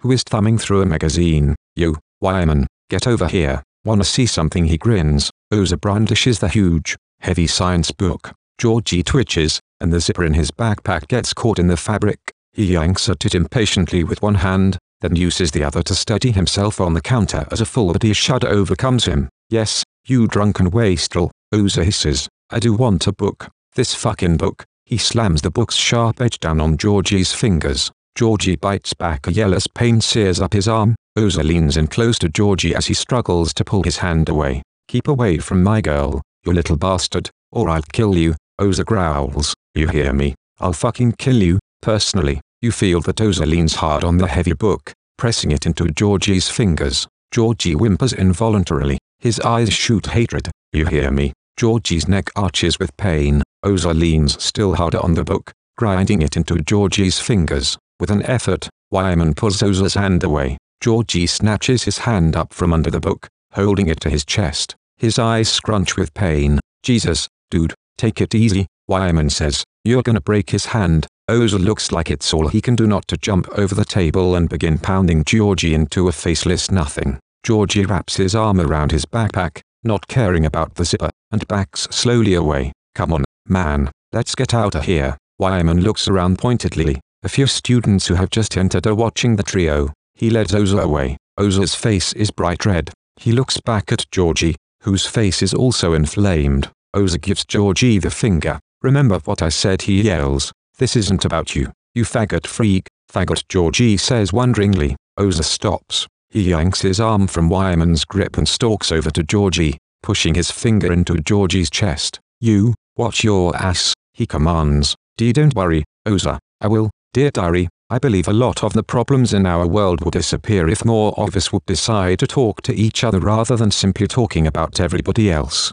Oh well, truth, lies, and lunch. The next day, Georgie and Heidi walk down to the cemetery to enjoy their weekly lunch. Georgie smokes, as usual, with one hand. His other is shoved into the front pocket of his hooded sweater. He feels bright, animated. For some reason, he helps with a sense of purpose. "How about we meet somewhere new for a change?" Heidi suggests as the cemetery looms into sight. "Why?" Georgie says quickly. "I like it over there. It's hard to get away, to be alone, on campus. I mean, I like getting out, somewhere where it's quiet." "You're a good kid, Georgie," Heidi says kindly. "I'm a good boy, Charlie Brown." Georgie smirks. Heidi laughs. They enter the cemetery and quickly find a secluded grassy area, beneath some young trees. They sit. Georgie digs into his food, eating rapidly. For a while, all is silence. Then Georgie looks up from the remains of his lunch. "You're the first adult I've ever felt I could really talk to," he says matter-of-factly. "You encourage maturity,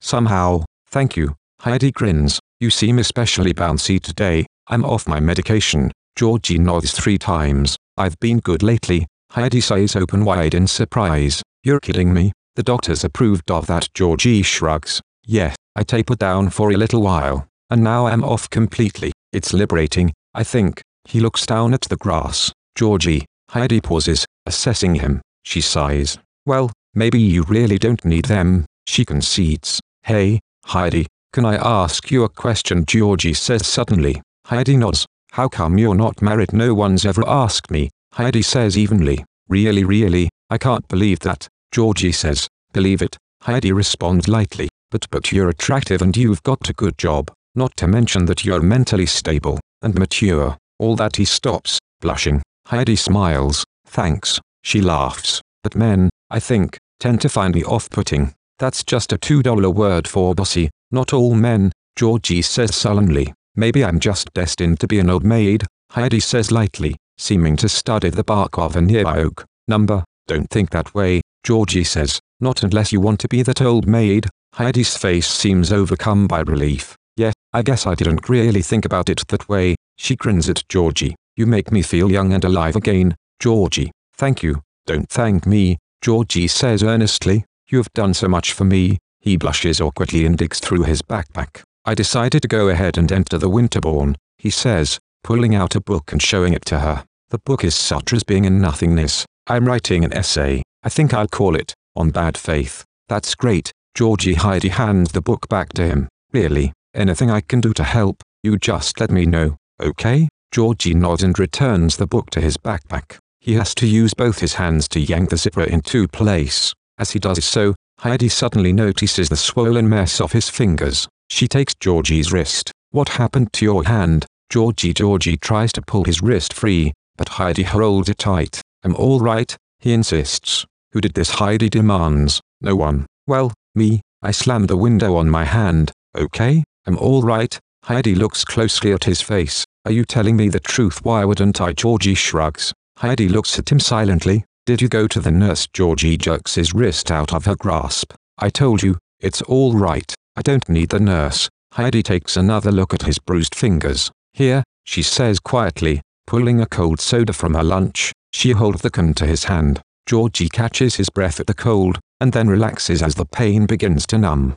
Tell me something, Heidi, he says a few minutes later. Why do you take so much interest in me? Heidi looks him in the eyes. Georgie, for once, makes direct eye contact with her. Do you feel sorry for me? He demands. Because if that's why. Heidi takes a deep breath and he halts. At first, I admit, I was drawn to you because of your Tourette's. Yes, she answers. You interested me, intellectually, but since I've gotten to know you, my reasons changed. You remind me of someone. You remind me of myself. You might as well mistake a slug for a horse, he thinks. Well, maybe I should say that you remind me of my sister. Being with you reminds me of how I used to feel when I was with her. You both talk about yourselves the same way. Heidi wraps her arms around her knees and looks away. She was a bright girl, and she had cerebral palsy. It wasn't a bad case, just enough to make her different. The other kids laughed at her and teased her a lot. She had no friends, she drank all the time, and she started having sex when she wasn't ready. She stands abruptly and walks around Georgie, fingering the headstones that surround them. Eventually she had a baby, and then went into therapy, all that. But she overdosed a few years later, and her heart stopped. Just like that. And you couldn't stop it? Georgie prompted her. I couldn't get out of my own head. In a way, I forgot about my sister until it was too late. She turns to Georgie. She looked up to me, you know. She'd have done whatever I told her, if I bothered to take notice. So you feel guilty, Georgie concluded. And to make up for what happened to her, you want to save me. I see a lot of her in you, Georgie. You have a lot to offer the world, even though it seems like nobody notices. Maybe not even you. You think? Like I owe the world something because of this. He knocks his knuckles against his head. This gift, it's bullshit. I can't stand it. What about what I want? Heidi trembles slightly. We'd better head back, Georgie. Okay. Georgie doesn't know what to say. He plays with a fresh cigarette, but doesn't light it. Heidi looks at her watch. Come on, it's almost time for class. Dear diary, true, I do have this condition called schizophrenia. However, I feel with my entire heart, not just from a part of my conditions, which I embrace living my life the best I am able. In times of suffering or related joy, I not only feel it, I live it. I am a human being, just like anyone else. To be called crazy, insane, or simply a bad person, I'm inclined to believe more in the act of caring. Not caring is crazier than just being called crazy. Detention hall is an old, silent lecture hall, with yards of empty floor space behind the built-in desks and chairs. The jerkily ticking wall clock reads 7:06 a.m. Georgie lays flat out behind the back row, on the floor, using his jacket as a pillow. His headset is on, although his eyes are closed. Classical music drifts tinny from the headphones. Some of the kids in the back row peek over at him jealously. A few slight whispers echo through the cavernous room.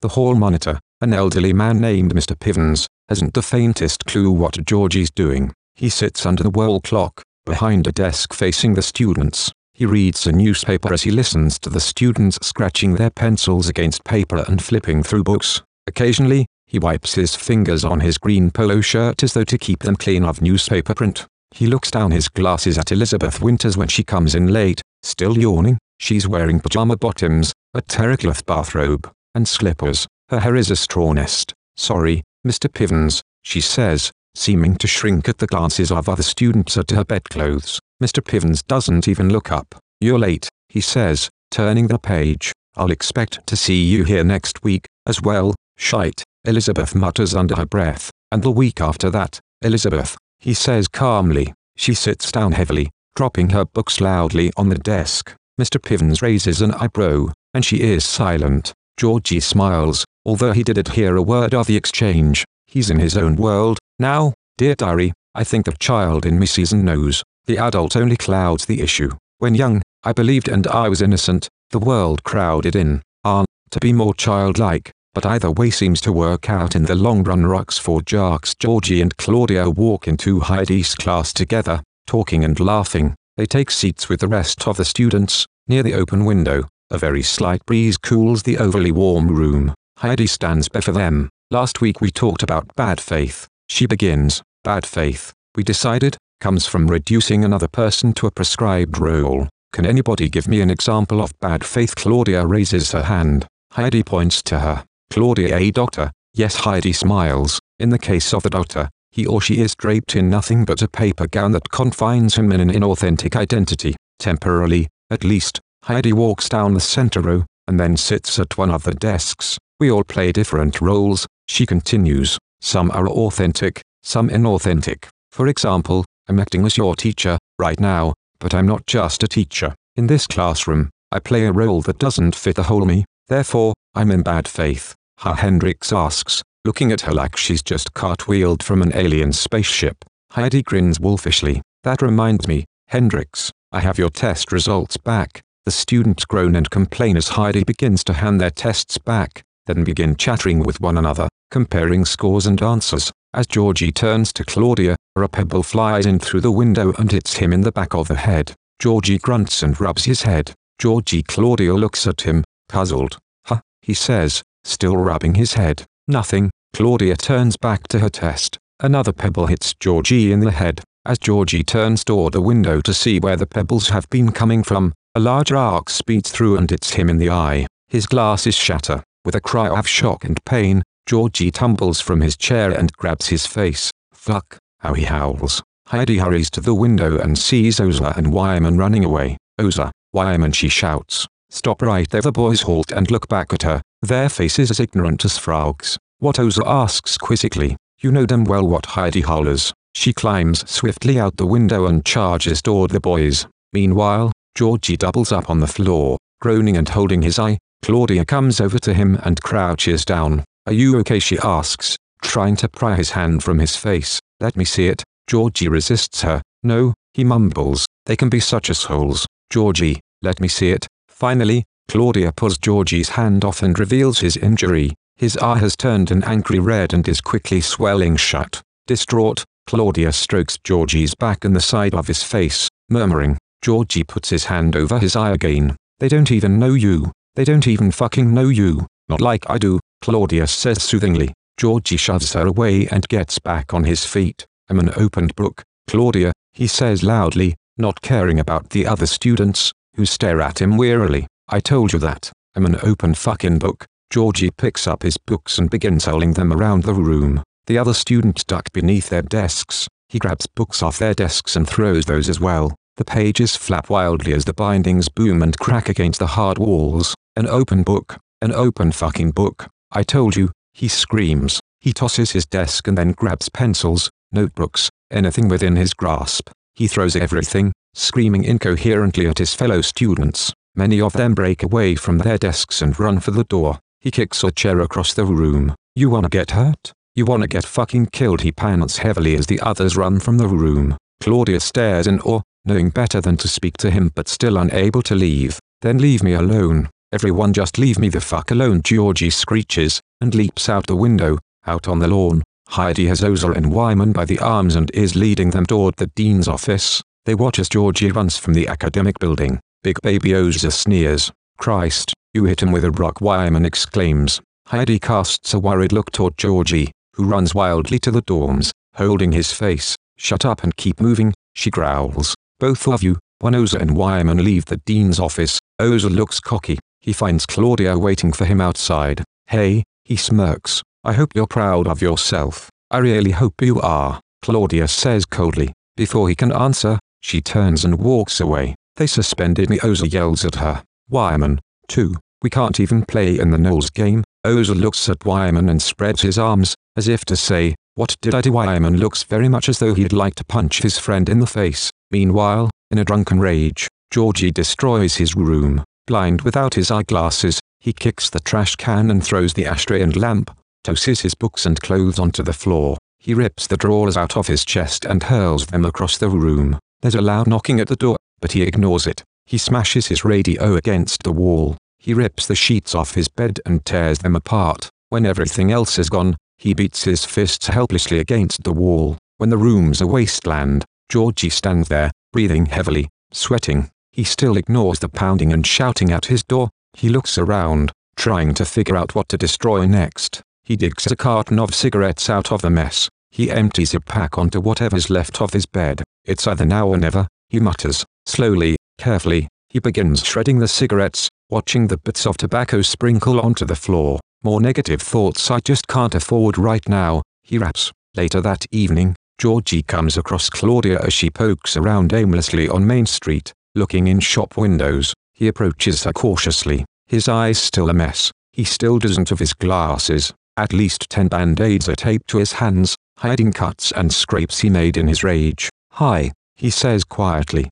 Claudia turns away. Georgie catches up to her. He walks erratically, stretching his groin every other step, pushing his neck out awkwardly in front of him. I'm sorry, he says. She keeps walking. He follows. I mean it. I'm sorry. She turns on him. You're sorry, she accuses. You're sorry, Claudia. Great. Good for you, she rages. What do you want me to do? Feel sorry for you? Forgive me, Georgie suggests. For what? Georgie looks at her in silence, afraid of the wrong answer. For yelling in class, he says finally. For scaring you, she looks at him with disdain. You don't get it, do you? Claudia snarls. You didn't scare me, and I don't care that you yelled. What gets me, Georgie, is that you treated me like everyone else. You turned me into someone no different than Ozer, so you hate me now, he pleads. She stops, looks Georgie in the eye, and then walks off down the street. Georgie watches her walk away, struggling with himself not to follow.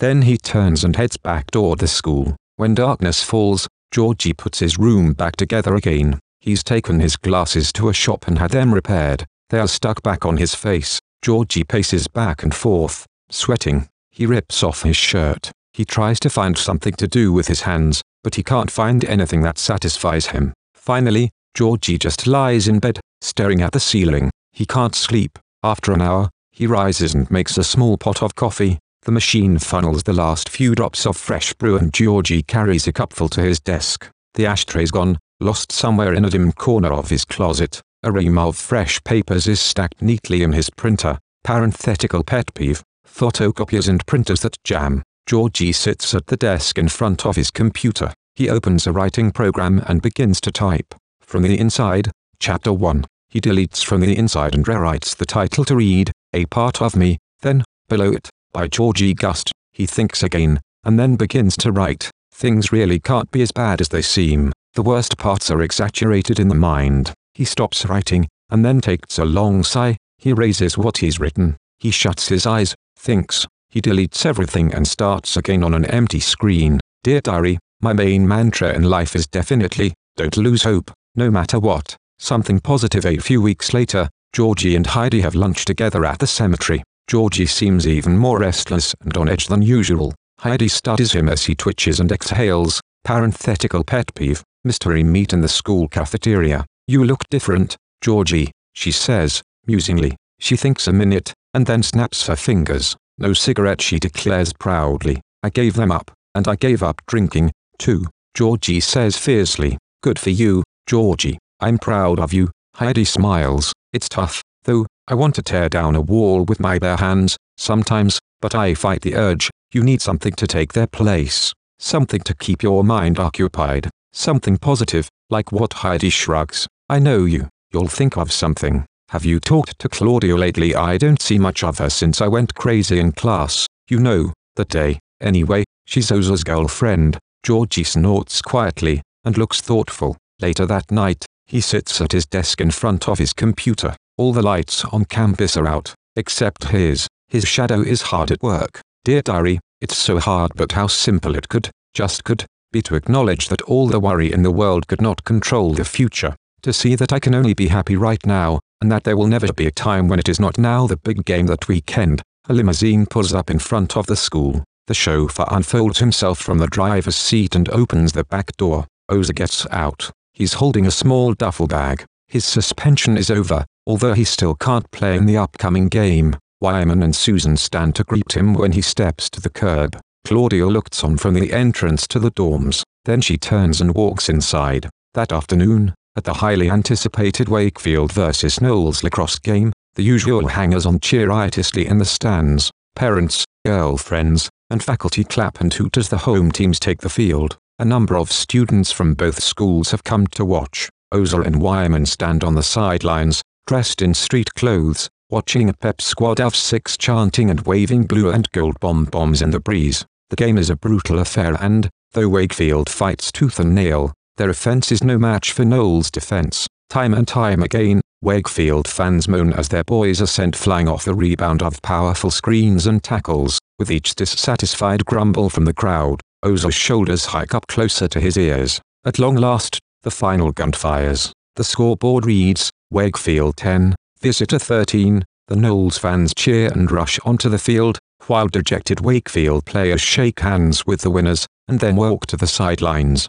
Ozer purses his lips and Wyman's head is hung as their teammates pass them by. Way to go, you guys, one of them sneers. Yeah, thanks a lot, another says disdainfully. The rest of the players file past in silence. A Knowles player smiles at Ozer as he marches off the field. Great game, Bros, he mocks. Ozer grits his teeth. That little prick, he growls. Wyman looks back and shakes his head. Just let it go, will you? Georgie, of course, is utterly oblivious to the tragedy that has befallen his school's honor. Rather, he types steadily through the weekend, resting only to rub his eyes and sip at a cup of coffee. Dear diary, life is way too short to waste my time trying to convince other people that I am worthy to be loved. I think if there is a God, he made us all unique, glorious individuals, and if someone refuses to see how special I am, then I should refuse to even give them time out of my day. I should stop wasting my own precious time on the people who don't love me, and focus the spending of my time on the people who do love me. Also, that I'm sure to make time to focus on loving my own self, no matter what, since doing so will likely make it very easy for a very deserving person to love me as well. I've got to always remember that I'm always loved. Hell, I might not even realize it most of the time. A slight change of plans. Weeks pass, the snowy winter blows itself off and begins to melt into spring. Georgie smiles as he checks off a Friday on his calendar, which indicates the month to be April. Saturday's box says, no detention, meaning there's a free weekend ahead. He rubs his eyes. Later that day, Georgie and Heidi have lunch under the shade of an oak tree near the river. Heidi looks preoccupied. She's not really eating. Still off the liquor and cigarettes, she prompts. Yes, Georgie nods. I've found something to replace them. Heidi raises her brows in silence. My entry for the Winterborn, Georgie explains. On band Faith? The one you were talking about last semester, she asks hopefully. Kind of. Georgie looks at her from the corner of his eye, his chin jerking upward. Heidi smiles. Kind of? How mysterious. Georgie blinks rapidly. Not really. I'll let you see it when I finish, if you want. Heidi swats him playfully on the head. Of course I want. How's it coming? A lot of it's finished already. It's hard work, but it's fun. He pauses a moment to look up at her again. It's really pretty rewarding, all on its own. Heidi beams, looking for the entire world like a proud mother. I can't wait to read it. I hope I'll get an autographed copy. She winks. Hand delivered, Georgie assures her solemnly. There's a slight pause and Georgie notices her preoccupied expression. What are you thinking? He asks nervously. That might not be possible, she says slowly. Why? What do you mean? I'm afraid this may be our last lunch together. Dude, what are you talking about? Georgie demands. The school is reconsidering my tenure. Georgie's jaw drops. The way that you and Claudia outperform everyone else has made people think I'm favoring the two of you. That's ridiculous, Georgie says, near yelling. Of course it is, but it's their school, and, who knows, maybe I have been too hard on the students. Heidi shrugs, trying out the idea. That's bullshit. You're the best teacher here. Thank you, Georgie. She smiles at him. I appreciate that more than you know. Is there anything I can do? Just do your best. Enter the Winterborn. She squeezes his arm, and win it. When Georgie returns to his room that afternoon, he inserts his key in the door. It seems to have already been unlocked. That's weird, he mumbles. He enters the room, stops, and stares. He drops his books. His computer has been knocked over, the monitor kicked in. Gimme a fucking break, he snarls. Standing there, staring at the wreck, an inarticulate howl of rage rises in his throat. His first reaction is to lash out. He looks around wildly for something to throw. He can't find anything. Georgie starts methodically to smash his fist into the wall and then stops. He stumbles helplessly around the room, holding his head, which throbs with pain. Tears and sweat drip from his face. He paces and walks in circles. Turn it around. Turn it around. Just turn the whole negative thought around. He drops to his knees at the side of the bed, hands together. He starts to pray. God, I'm in need of a blessing, right now, he says firmly. Georgie's twitching has almost stopped. He closes his eyes, and then takes a deep breath. Peace seems to come over his features. Georgie stands and begins cleaning the room. After putting everything back in its place, Georgie gets a fresh cup of coffee. He removes a wad of chewing gum from his mouth and aims, not at the trash can near the door to his room, but at the lithograph print of Ed that munches the scream. You must be the artist himself, he accuses the man in the foreground. Not screaming, but protecting yourself from the scream of nature. He throws his gum and it's the artist himself right in his gaping mouth. That, my friend, is a reflex, a reaction typical of anyone struggling to keep out distressing noise, whether actual or imagined. So there. Take that, he smirks at the poster. Nice throw, he congratulates himself. Georgie sits back down at his desk, in front of his sadly abused computer. Okay, he says, looking at the dented monitor with only the slightest hint of distress. He opens up the precious file, relieved to see that all 200 pages are still intact. He ponders the title for a moment, and then reformats it. A part of me, he stares at it and shakes his head. Apart from me by Georgie Gust. He scrolls down to the last page and waits for inspiration, but it doesn't seem to come. He creates a blank page and types, get out of my head. Scrolling back, he deletes the last 3 words, until the page reads only, get out, and nothing else. He prints the page. Georgie rolls his eyes and stretches his fingers. He lifts his hands to his pounding head. Those must be what they call intrusive thoughts. You're so welcome, strangers. I am Georgie Gust, and I have Tourette's. Or maybe Tourette's is me. That's not the word of God. They are just thoughts. Just let them roll by. They hate me, so fuck me, then. Okay. I fucking love this shite. I really do. Georgie breathes heavily, a growl of rage starting to build. He looks over at the door, stifling a false sense of calm. He grabs the page from the printer and tacks it to the gum on the munch print. Get out, it screams at him, and Georgie does, slamming the door behind him. Dear diary, today, only I have a choice to be happy or unhappy, nothing external, no past, nor future. I'm choosing happiness today. Georgie's hunched up over his knees at the bluff, looking out to sea, ever so slightly sobbing. Light footsteps tread behind him. A shadow falls over his small body. He looks up. It's Heidi. Please, leave me alone, he mumbles. Are you all right, please? I'd really like to just be alone. That's not going to happen, Georgie. She sits beside him. You can run all you want, but you can't run from yourself. Georgie looks at her. Don't you get it? Everybody's got issues. You haven't the faintest clue about the Tourette's, about anything, about everything.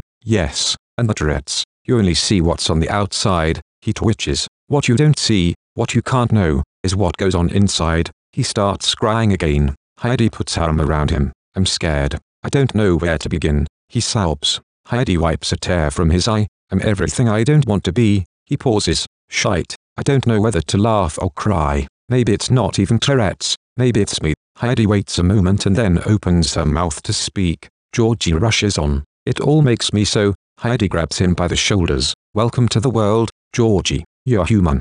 Finish with it. No, stop it. I can't. Yes, it's true. You're human. You're one of us. She shakes him gently. Deal with it. Accept it. All of it. Never. Nobody can. He yells. He jumps up and runs to the edge of the bluff. He poises himself to leap from the edge. He looks back. Heidi hasn't moved. "Aren't you gonna stop me? Let me know how it goes," she says coldly. He stares, disbelieving. "Go ahead, if that's what you want." She gestures for him to continue. Georgie hesitates, teetering on the edge of the bluff. "I'm tired of feeling sorry for you, Georgie. I'm tired of hearing you feeling sorry for yourself." He rounds on her. "I don't feel sorry for myself. I hate myself." "Well, okay, then, whatever you want to call it. Haven't you been listening to me? I can't take it anymore. Don't hide your problem," she commands him. "Flaunt it. Laugh at it. You can't be beaten by something you laugh at. You don't understand." "I do understand," she insists, her eyes blazing. "That's what you can't accept." "Yes, I can. I welcome it." "Do you?" Georgie looks out longingly over the sea. "If I tell you that I do understand, and you believe it, then what happens to all these lies you've been telling yourself, all these years?" Heidi insists. He turns again, takes a step toward her. "What lies?" "How no one will ever understand you, except you." She pauses. "Love you," she continues quietly. "What happens then?" Georgie hears nothing to say. Heidi points to the tree where Georgie has carved the word rebel. "A significant life leaves its mark," she says. "What happens when you start living that significant life, Georgie? When you start admitting that people do understand, what happens then?" Georgie watches her, his chest heaving with strain, with tears of frustration and clenched teeth. Every nerve in his body misfires. Heidi walks away. When Heidi begins class that afternoon, several students, including Claudia, have their heads down. Heidi goes to the blackboard, and writes, "Friedrich Nietzsche, 1844, 1900. She turns back to the class. "Who can tell me a little about Nietzsche? What was his contribution to philosophy?" Hendricks snorts. "He said God is dead." Claudia looks up, shocked at his initiative. Hendricks shrugs. "Is that what you mean?" "Why yes," she stammers. "And what are the implications of Nietzsche's statement?" Pause. Finally, Claudia raises her hand. "Yes, Claudia, how can God be dead if he's eternal?" Claudia asks. Georgie raises his hand. Heidi points at him. "Georgie, that's the point. Nietzsche wasn't arguing God had died, exactly. He was arguing that God never existed in the first place." "Then what about heaven?" Claudia asks. A couple of students laugh. "There is none," Georgie says lightly. "There is so." Claudia frowns. Heidi interrupted. "What Georgie's getting at, Claudia, is what Nietzsche argued, that there's no heaven." "Yes." Heidi nods. "But what about all the people already up there?" Claudia insists. Most of the students laugh, some uncomfortably. "Dear diary, I keep telling myself to always be myself, because the people that matter don't mind, and the people that mind don't matter. So, there it is." Peacemaking that night, Georgie sits in his room, writing. "My parents did their best trying to raise a kid like me. I'm a weirdo, a freak, I'm a real challenge, so I can't blame them if they didn't always succeed, if things didn't always work out right." There's a knock on the door. Georgie opens it. Claudia stands in the hall. He stares silently at her. "Can I come in?" Claudia says, shifting uneasily. "Please." Georgie opens the door wider. She enters the room and notices he's been working at the computer. "Oh, you're busy. I'm sorry," she says. She turns to leave. Georgie tugs her back. "No, it's fine. Come here. You're writing." She peers at the monitor. "What is it?" "My memoirs, sort of." Georgie shrugs. Jibber jabber, trying to sort things out in writing. "For the Winterborn, that's great. I'm tying it into what Heidi told us about bad faith. Remember?" Claudia glances down at her shoes. "About lying to ourselves?" she asks quietly. Georgie nods. "Yes." "Heidi thinks I could win." "That's great," Claudia says sadly. "It would pay for college, you know, all 4 years." "I know." He stares at her. "It's my dream, that and becoming a rich, famous writer," Claudia teases. She stands on tiptoe, kisses him, and heads towards the door. "Wait, what's up? What do you want?" "Nothing important. It was my dad's birthday today. I wanted to tell you." Georgie grins. "Halfway to hell," he says. Claudia smiles back. "You remembered?" Georgie nods. "That was it, though. To tell you about my dad. To say hello, goodbye, nothing important." She blows him a kiss. "Bye, Georgie." Claudia closes the door quietly behind her. Georgie turns to his writing, smiling slightly still. Georgie continues to work at the computer late into the evening. At one point, he stops and looks around as if he hears something distant, water crashing against rocks. He frowns. Then he returns to writing. Dear Diary, I don't think I am crazy. However, I do think I am creatively insane. A twisted tree. The next morning, Georgie walks across campus to class. Students are gathered around the entrance to the academic building, talking excitedly. Susan catches his eye and, for once, she actually looks happy to see him. She rushes up. Have you seen Claudia? She's gone, Susan pleads. Gone, Georgie echoes. Gone, Susan repeats, irritated. We can't find her. Can't find her. What are you, deaf? I said Claudia's gone, as in, nobody knows where she is. Have you seen her? Georgie feels a faint dawn of understanding. He shudders. Last night I did. What time? Susan presses. 8, 9? I don't remember. Susan rolls her eyes in frustration and walks on. Shite. What kind of help is that? She mutters. Georgie thinks. Then he turns to Susan, who's hurrying away from him. Did anyone check the bluff? He calls. Susan keeps walking. She doesn't appear to hear him. Georgie turns around and strides quickly to the woods. He hurries up the path, glancing all around for Claudia, desperately hoping to find her. When he reaches the bluff, it's completely deserted. Claudia, he yells. All he hears is his own echo. He searches every inch of the bluff, calling. On the ground at his feet, he finds the freak coin and starts to get frantic. Claudia, his voice squeaks. He looks to the edge of the bluff, sees the waves rolling out to sea. Finally, he makes himself go to the edge of the bluff and forces himself to look down. He sees nothing. Georgie sinks to the ground, relieved, laughing at himself for worrying, sighing with relief. He stretches out flat on his back and cradles his hands under his head, still laughing. That's when he sees Claudia. Her crooked, bent body hangs in the bough of the tree, caught in broken branches. Georgie screams. Dear Diary, regarding some inspiring life notes and goals to myself while I'm in the zone again today. Boom. Take chances. Tell the truth. Say number. Get to know a random stranger. Tell someone I love him or her. Sing at the top of my lungs. Cry. Apologize. Tell someone what I really think. Marry the wrong person. Get divorced. Mess up. Make mistakes. Be grateful. Win. Lose. And regret nothing. At fucking all. How the shite hits the fan. Paramedics, rescue personnel, Dean Winterbourne, and Heidi stand on the bluff with Georgie. Heidi has her arm around Georgie. His face is white and his body shakes, regularly, with shock. Together they watch the paramedics and rescue personnel remove Claudia's body from the tree. Georgie buries his head in Heidi's armpit. Dean Winterbourne sees. He shakes his head at Heidi, but she only pulls Georgie closer. Later that night, Georgie, agitated, sits in front of his computer. He writes furiously, and then deletes everything he's written. He drums his fingers on the desktop, writes again in a flurry of fingers, and then leaps to his feet. In one fell swoop, he knocks the computer and monitor to the ground. Surprisingly, they land upright and intact. Georgie throws himself on the bed. He balls his hands in two fists and starts tugging at his hair. Fuck. Fuck you. Fuck me. Fuck Claudia.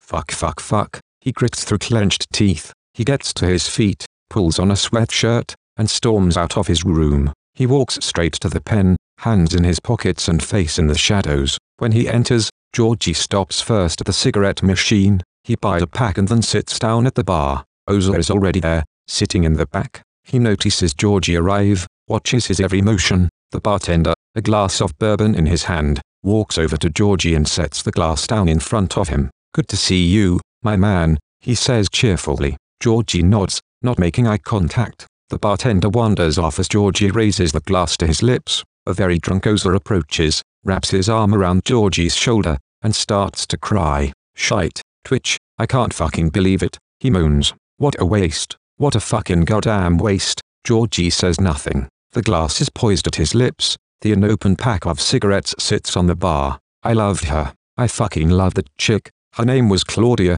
Georgie says evenly. I know, man. I loved her. Georgie puts his drink down. You didn't love her. I did. You didn't even like her. Georgie accuses. You cheated on her with Susan. I heard you, Ozer. That day in the library. I heard you, Ozer mutters incoherently to himself. Georgie pushes his drink away, gets off the stool, and heads towards the door. Ozer's voice stops him. Georgie. Georgie turns. For what it's worth, man, I'm sorry. For Claudia. For your journal, your room. For fucking all of it. Georgie leaves. When Georgie returns to his dorm room, Heidi is waiting for him in the hall. His door isn't completely closed. Heidi smiles sadly at him. Georgie walks past her without speaking and enters his room. Heidi follows. Georgie looks around the room and then flops to his bed, pulling out the pack of cigarettes. "Can I come in?" Heidi asks. Georgie's face is stone. "You already are." She takes another step forward, and then stops. "I came to see how you're doing."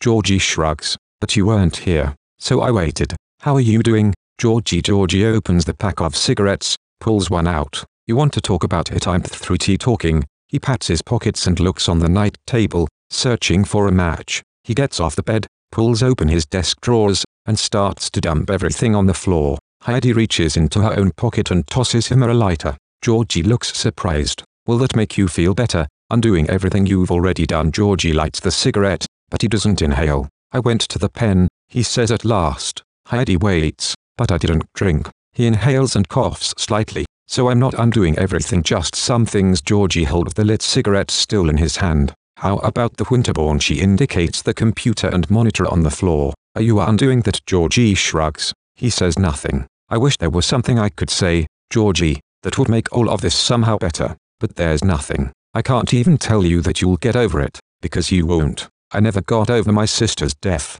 But you go on, Georgie. That's the thing. You keep on living, and you can't afford to lose everything you've worked so hard for." "I don't want to go on." Georgie's face scrunches up painfully, like a child's. "I understand that. I loved her," he sobs. "I know." Georgie cries unabashedly before his teacher. "I really did. She was the first girl I ever knew who didn't fucking judge me, who didn't keep looking at me like I was some sort of freak. She just let me be me. You know, I know. And now she's gone." Georgie can't speak now for the sobs that have overtaken him. Heidi goes to him and wraps her arms around his shoulders. She takes the cigarette from his hand and puts it out on the desk. When Georgie's tears finally still, he stands. Georgie picks up the computer and monitor and sets them on the desk. "Every time I sit down to write, I freeze," he explains. "I look at the screen, and all I can see is her. All I see is Claudia. No matter what I do, I can't get her out of my head. It's so bad. I'm thinking of leaving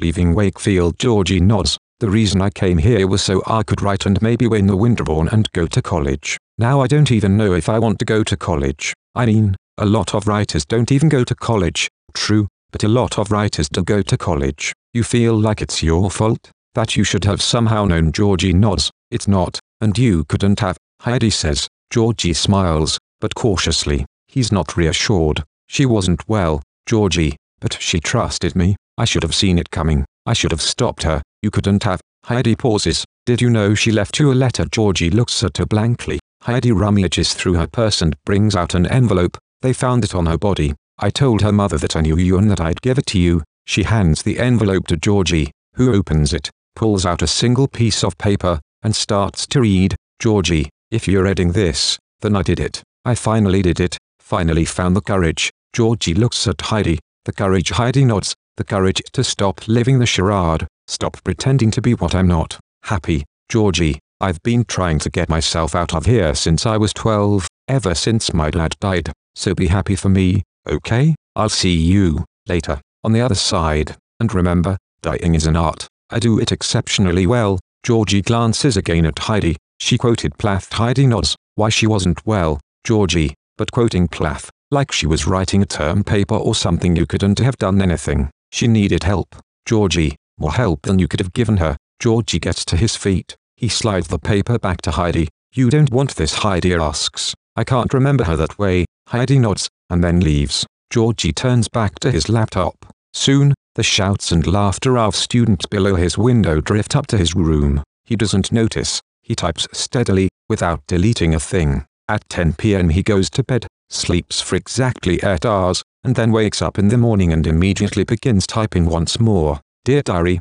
sadly enough, the most painful goodbyes are the ones that are left unsaid and never explain the other ending. And then there comes a bright, spring day, when all the parents, students, and faculty mill about campus, waiting for the final ceremony. Banners hang from trees. Congratulations, best wishes." After everyone is seated, Dean Winterborn stands at the podium. The Winterborn Memorial Scholarship is one of the most prestigious awards Wakefield Academy has to bestow. He begins. Previous recipients include students who have achieved greatness in politics, literature, and film, and this year's recipient, I am sure, will distinguish himself in whatever field he chooses to pursue. He has displayed brilliance through adversity, and triumphed over obstacles that few of us can imagine. And so, without further ado, I give you this year's winner of the Winterbourne Memorial Scholarship, Georgie Gust. Applause. Georgie hops, skips, and jumps up to the stage. He takes his award and mumbles something into Dean Winterbourne's ear.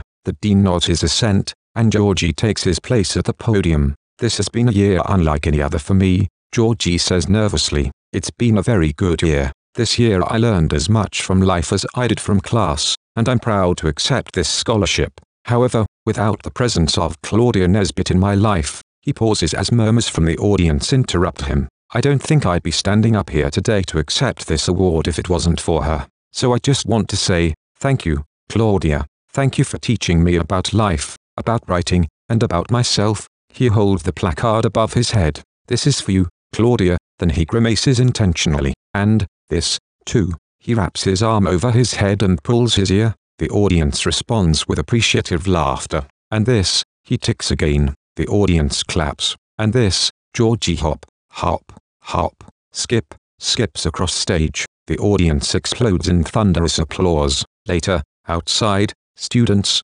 parents, and faculty members mill about, chatting, taking pictures, and sipping punch from paper cups. Georgie stands near the water fountain, apart from everyone, clutching his diploma. Pops and Rose approach and wrap their arms around Georgie. He hugs them. That was quite an acceptance speech, Pops says. I was so proud. Rose cried. She hesitates a moment. We were so proud. Georgie's parents beam. They turn around to pour themselves a glass of punch, and pour one for Georgie, too. Across the commons, Ozer looks on with a half smile. Georgie notices and lifts his hand in a half wave. Heidi approaches him slowly across the lawn. Georgie he looks up. Congratulations. She shakes his hand warmly. Georgie smiles. Thanks. What about you? Are you coming back next year? Heidi shakes her head. No, she says. They let you go. Heidi smiles. Let's call it a mutually agreed upon parting of ways. They fired you. Heidi pats Georgie's arm. No, Georgie, they didn't fire me.